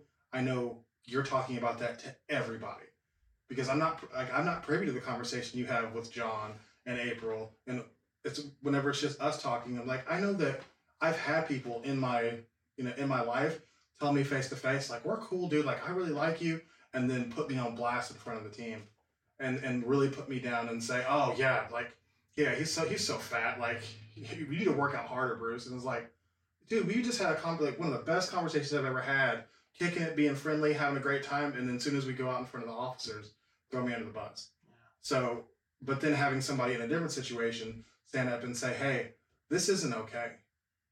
It makes you feel so much safer. So, and I'm not challenging you. I'm just, something to think about, something to chew on, because you are a white male, and there's no way that you can ever understand how being so different as soon as you walk into a room can feel. Both being female, I can't understand that, but also being a minority. Like, both of those things you can see as soon as you walk into a room is that I'm different. Yeah. And usually I'm one of the only ones who look like me in a room. So when somebody stands up and say, we're going to be accepting of everybody, and they get to be how they are and just do their best job, and that's all that matters, it's like, wow, this place is amazing. Right? Yeah, I think that's a good point too. I think it's definitely something.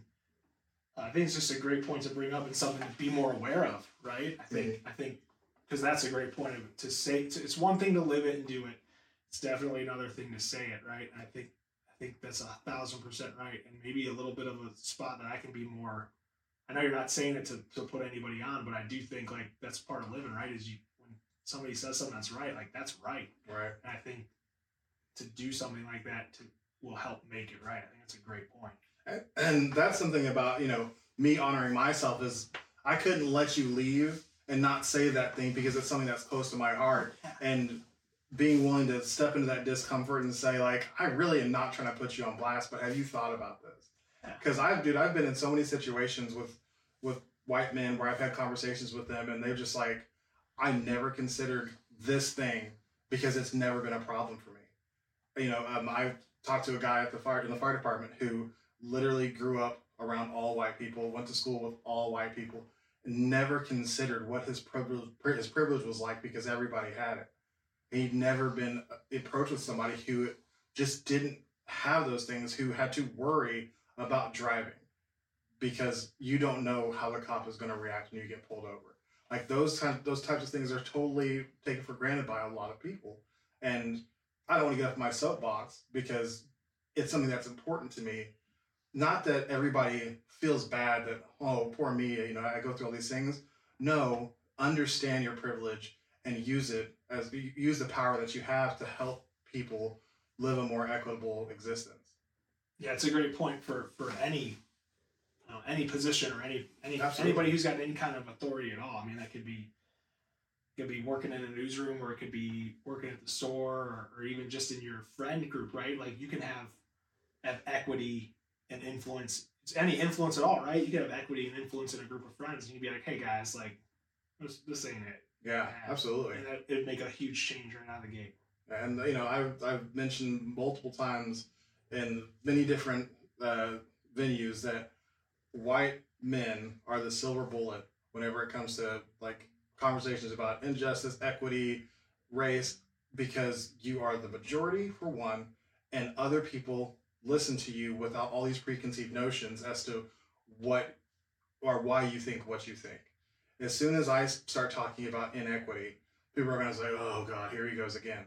Because I'm just another black guy who's upset about the way the world has treated me. Somebody who hasn't been through that stuff says, hey, let's look honestly at equity and the way that people are treated on this, in this society.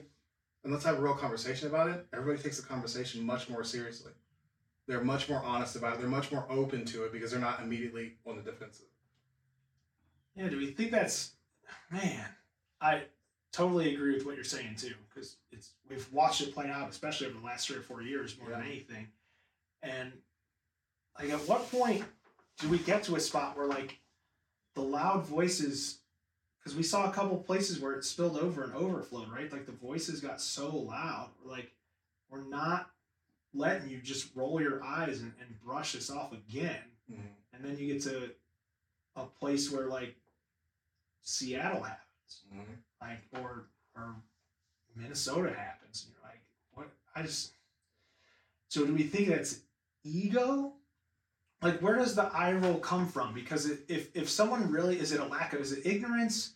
Because ignorance isn't an excuse, right? Like, it's not, it doesn't suffice for not creating positive change. So do we think it's ignorance where people, because I think people who really understand the issue and kind of understand the direction, and while, again, we've mentioned, I will never truly understand, and I completely agree with that, but I'm definitely learning, and I'm definitely trying to get a grasp on what has happened and will happen if nothing changes, and help push that in the right direction.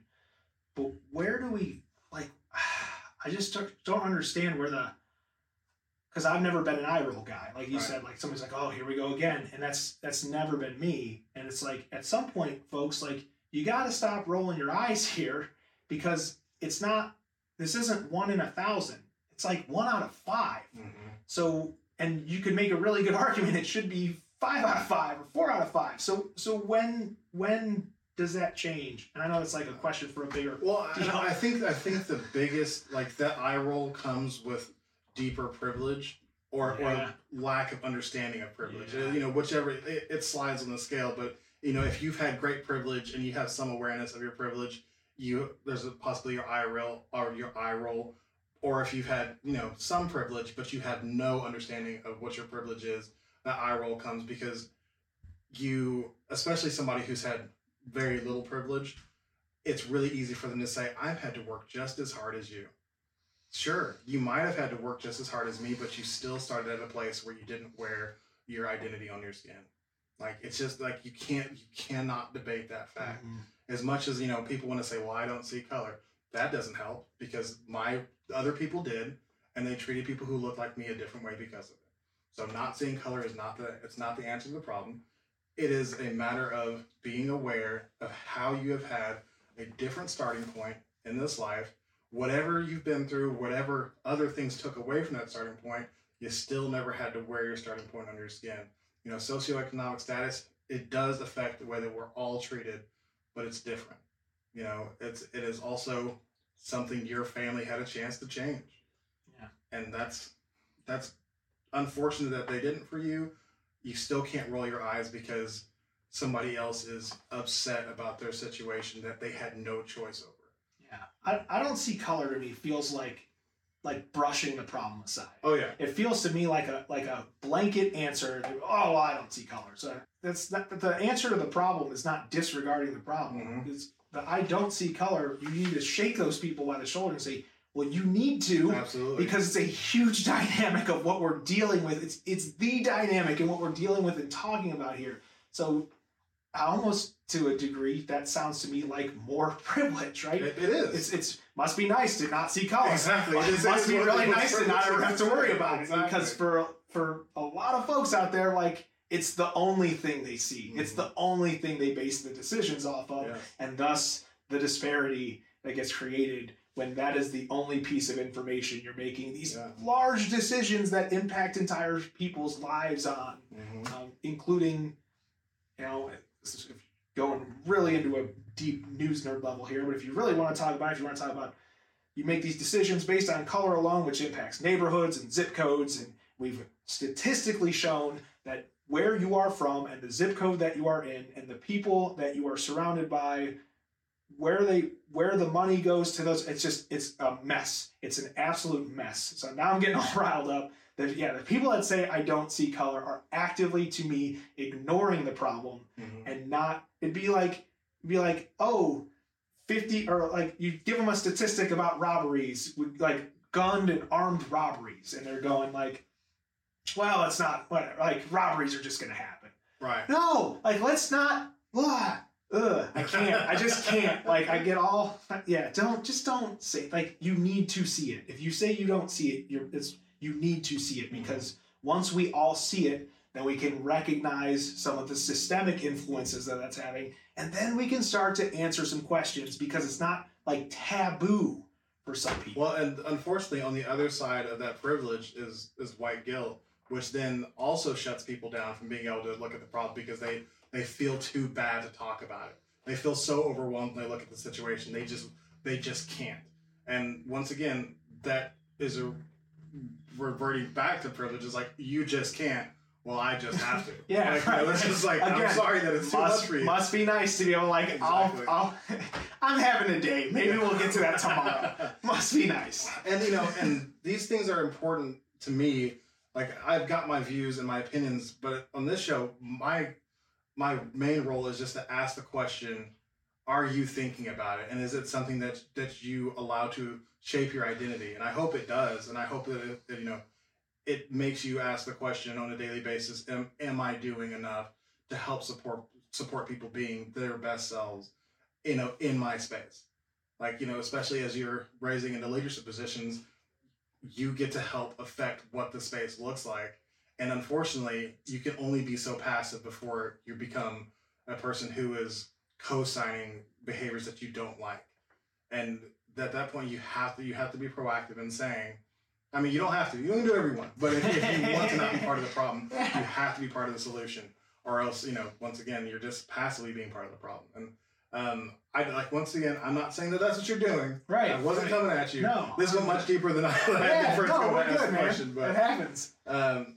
I'm going to try to rein this in because I don't know what your day looks like. We've already gone over 2 hours. And, this is what happens, man. People get talking. So I've figured out my superpower. It is to make people forget any obligation that they have and sit down and just be in the conversation. Yeah. Like, that's my superpower. And I did not realize I had that. But everybody who I've sat down with, especially my last guest, Peter Evans, he is like, I didn't think we were going to get through 30 minutes. 2 hours later, he's like, wow, what just happened? Yeah. And it's like, I just allow you to come in and be yourself and just have a conversation. And it's been amazing. Like, I think that you really shared a lot here, and I hope people take as much from it as I have. And I hope it's been good for you as well. Is there anything else that you want to share with our audience? No, man, I do appreciate it because I think, especially in the last, got lost in it, but I think especially in the last half an hour, it's going to be nice to come through this and literally I'll go to work this afternoon and I will have something to actively think about and put into practice, which is awesome. So not only are you helping out the people that are listening, you're getting a little into the people that are here too. So it's not just coming in to talk about it, right? Like I will actively go to work today and think about like making sure that I make it a point to let these people know that I'm working with it. Like, hey, like be yourself, do your thing, and let's make sure you have what you need. The only stuff that I'd like to say right now is just support your local news, man. Like, we're out there, we're doing the good things, we're doing everything that we can.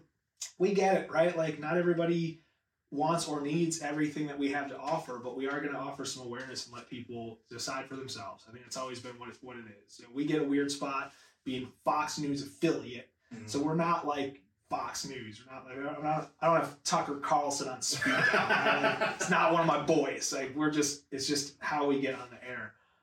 So support your local news. Keep doing the things that you need to do to make yourself feel good. I always like to tell people to just be you and be unashamedly you. I know that that's not as easy to do as it's said, but I think if you just take one moment and be yourself in a moment where you thought maybe you should pull back, if you don't, I think you'll like what you find. Always try to tell people just stay active and get moving, stay healthy, take the first step. It's the hardest part. And then, man, just be cool to each other, man. Like that's all I got. I think like, was it I think it's in the other guys where he's like, well, what about just like 5 million concerned citizens? Just like everybody stepping up and doing their part. Like, right. He says it as a joke, but it's like, man, if everybody was just kind of cool, like, think about how much more stuff we get done. Absolutely. Just be cool, man. Well, I'm definitely, knowing you're going to be on the news, I'm definitely much more inclined to watch now. Oh, man. Like, I mean, that's not me just puffing you up. Knowing that I've got somebody there whose goal is to get the information to me in a way that is not going to hurt me and is not going to try to fear monger, because that's something that I definitely remember in the early 2000s, late 90s. Oh yeah, is that just ratcheting up the fear was a big part of my my connection with the news. I don't feel that from you in the least bit. You want to tell the good and the bad with an air of humanity, and I absolutely appreciate that, and that makes me want to hear the news again. That's the best compliment you can get. Honestly, that means a ton. Like I said, it's just, if we get done and it's 5 minutes or 50 minutes or whatever you watch, and you're like, that's a guy that I want to sit down and have a beer with, that's the goal, man. Yeah. Like we're just gonna get it done. Well, man, what a great talk. What do the next 5 years look like for you? You have any big plans? Is this as high as you plan to go, or are you trying to go national? So I'm in Oklahoma City for 3 more years. I just signed a new contract. It's kind of funny. I signed a 3-year contract for the morning show, and then 6 months later, they're like, "Hey, we're gonna move you to the evenings." So I hit the reset button. Right, so it's only 6 months, so like we just start over. So I'm at least here for 3 more years, and I'm really interested to see what that looks and feels like, because our whole team in the evening on Fox is all set up for the same 3 years, which is very rare. Wow, it never happens. It's always one person goes, one person stays. So that'll be fun. And I don't know. I don't have an end destination, man. Everybody, where do you want to work? I'm like, I don't know, man. I'll know when I get there. Oklahoma City's been great. As it's opened up and gotten to learn more and do more and see more, I've had so much fun here. So I'd be remiss if I thought about the time ahead and not enjoyed and made the impact that I was trying to make right now. So I kind of just take it like the one contract at a time. And like once I get to the last year, start having some conversations, see what everybody's doing, and we kind of go from there. But I will say this, if I ended up being a person that stayed here and was a 20 or 30 year long news anchor in Oklahoma City, that's a good life that I can die happy with. That's a pretty good spot to be. That's awesome. So if people want to learn more about Adam King, where can they find more Adam King? Oh man, okay. You got Fox 25 News at 5 o'clock, late edition at 9 o'clock. That's check your local providers or whatever that is, and also okcfox.com for a lot of the work that we got going on, and then everywhere else, man. Facebook, Instagram, Twitter, all that stuff. If you search Adam King, it's actually a more common name than I thought. If you Google Adam King, you're gonna get a dude who was on The Real World for MTV. Oh, really? Way back in the day. So follow him. Doesn't look anything like me, so follow him. Like just give him a shot, right? Like rising tide. But Twitter and Facebook, it's like Adam King News. Instagram's I tend to be a little more personal and less professional on Instagram. So if you want to connect with me professionally, like those are the ways. And if you want to connect with me like as a guy, Instagram's probably the shot there. And then the email's Adam King at SBG South Bravo Gainer Television Video.com, SBGTV.com, right? So and I'm always looking for ways to connect with folks and stories. And if you see me in public, I make it a very, very poignant point to not be noticeable in public. If you get me, and you're like, whoa, I know that guy, we're going to stop and we're going to take a picture. It's like a Where's Waldo thing. It's like, if you can do the homework and figure me out and find me out of the crowd, like, we'll take a picture and do a thing. I never mind doing it. But I do try to keep like the lowest profile that I possibly can. But I'm never averse to saying I always appreciate the people that appreciate us. I mean, I could tell you what Jimmy works out at, but I'm not going to do that. They all know. They're all making fun of me anyway, so they all know. And I'm really just pleased with how honest and just genuine of a person you are. And I really appreciate you coming on the show and sharing yourself and being open to, be vulnerable. Because I believe that that's where the healing happens, and I feel like that's where we're gonna, reach the most people, and they're gonna listen to this, and they're gonna say, "I see myself in that person, and I see his hurts, and they're similar to my hurts, and I never would have thought that I had that in common with a news anchor for the entire city of Oklahoma City. Like that's, if you are listening from somewhere besides Oklahoma City, it's huge. Oklahoma City is big, so it's actually a very big market as far as markets go." And you're just a great dude, and this conversation has been amazing. I never had a doubt. He's like, I already knew. Well, I mean, people that care get together and start caring together. You and I aren't so different, like in energy wise, right? Yeah. Like, we're good vibe guys, and I don't know. And this was a good vibe. Absolutely. And if you enjoyed today's episode, please give us a follow at Authentic on Air with Bruce Alexander. Make sure to like it and share it with someone you think might enjoy it too. Also, please check out earlier episodes to support the future creation of great content. Don't forget to like us on social at Authentic Identity Management. We're on Instagram, Facebook, Threads, and LinkedIn. You can also head over to the Authentic Bruce YouTube channel for podcast video with bonus content and impactful clips from my great conversations with these guests. Finally, if you are struggling to show up as yourself in your content, your work, your life, or your family, I would love to help you. Authentic Identity Management does identity coaching to help you align yourself with the identity you share with the world. It's exhausting to live someone else's life. Live authentically and access the potential that belongs only to you.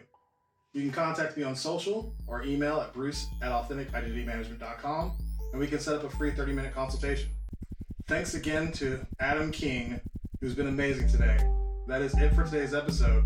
Until next time, be yourself and love yourself. Bye, everybody.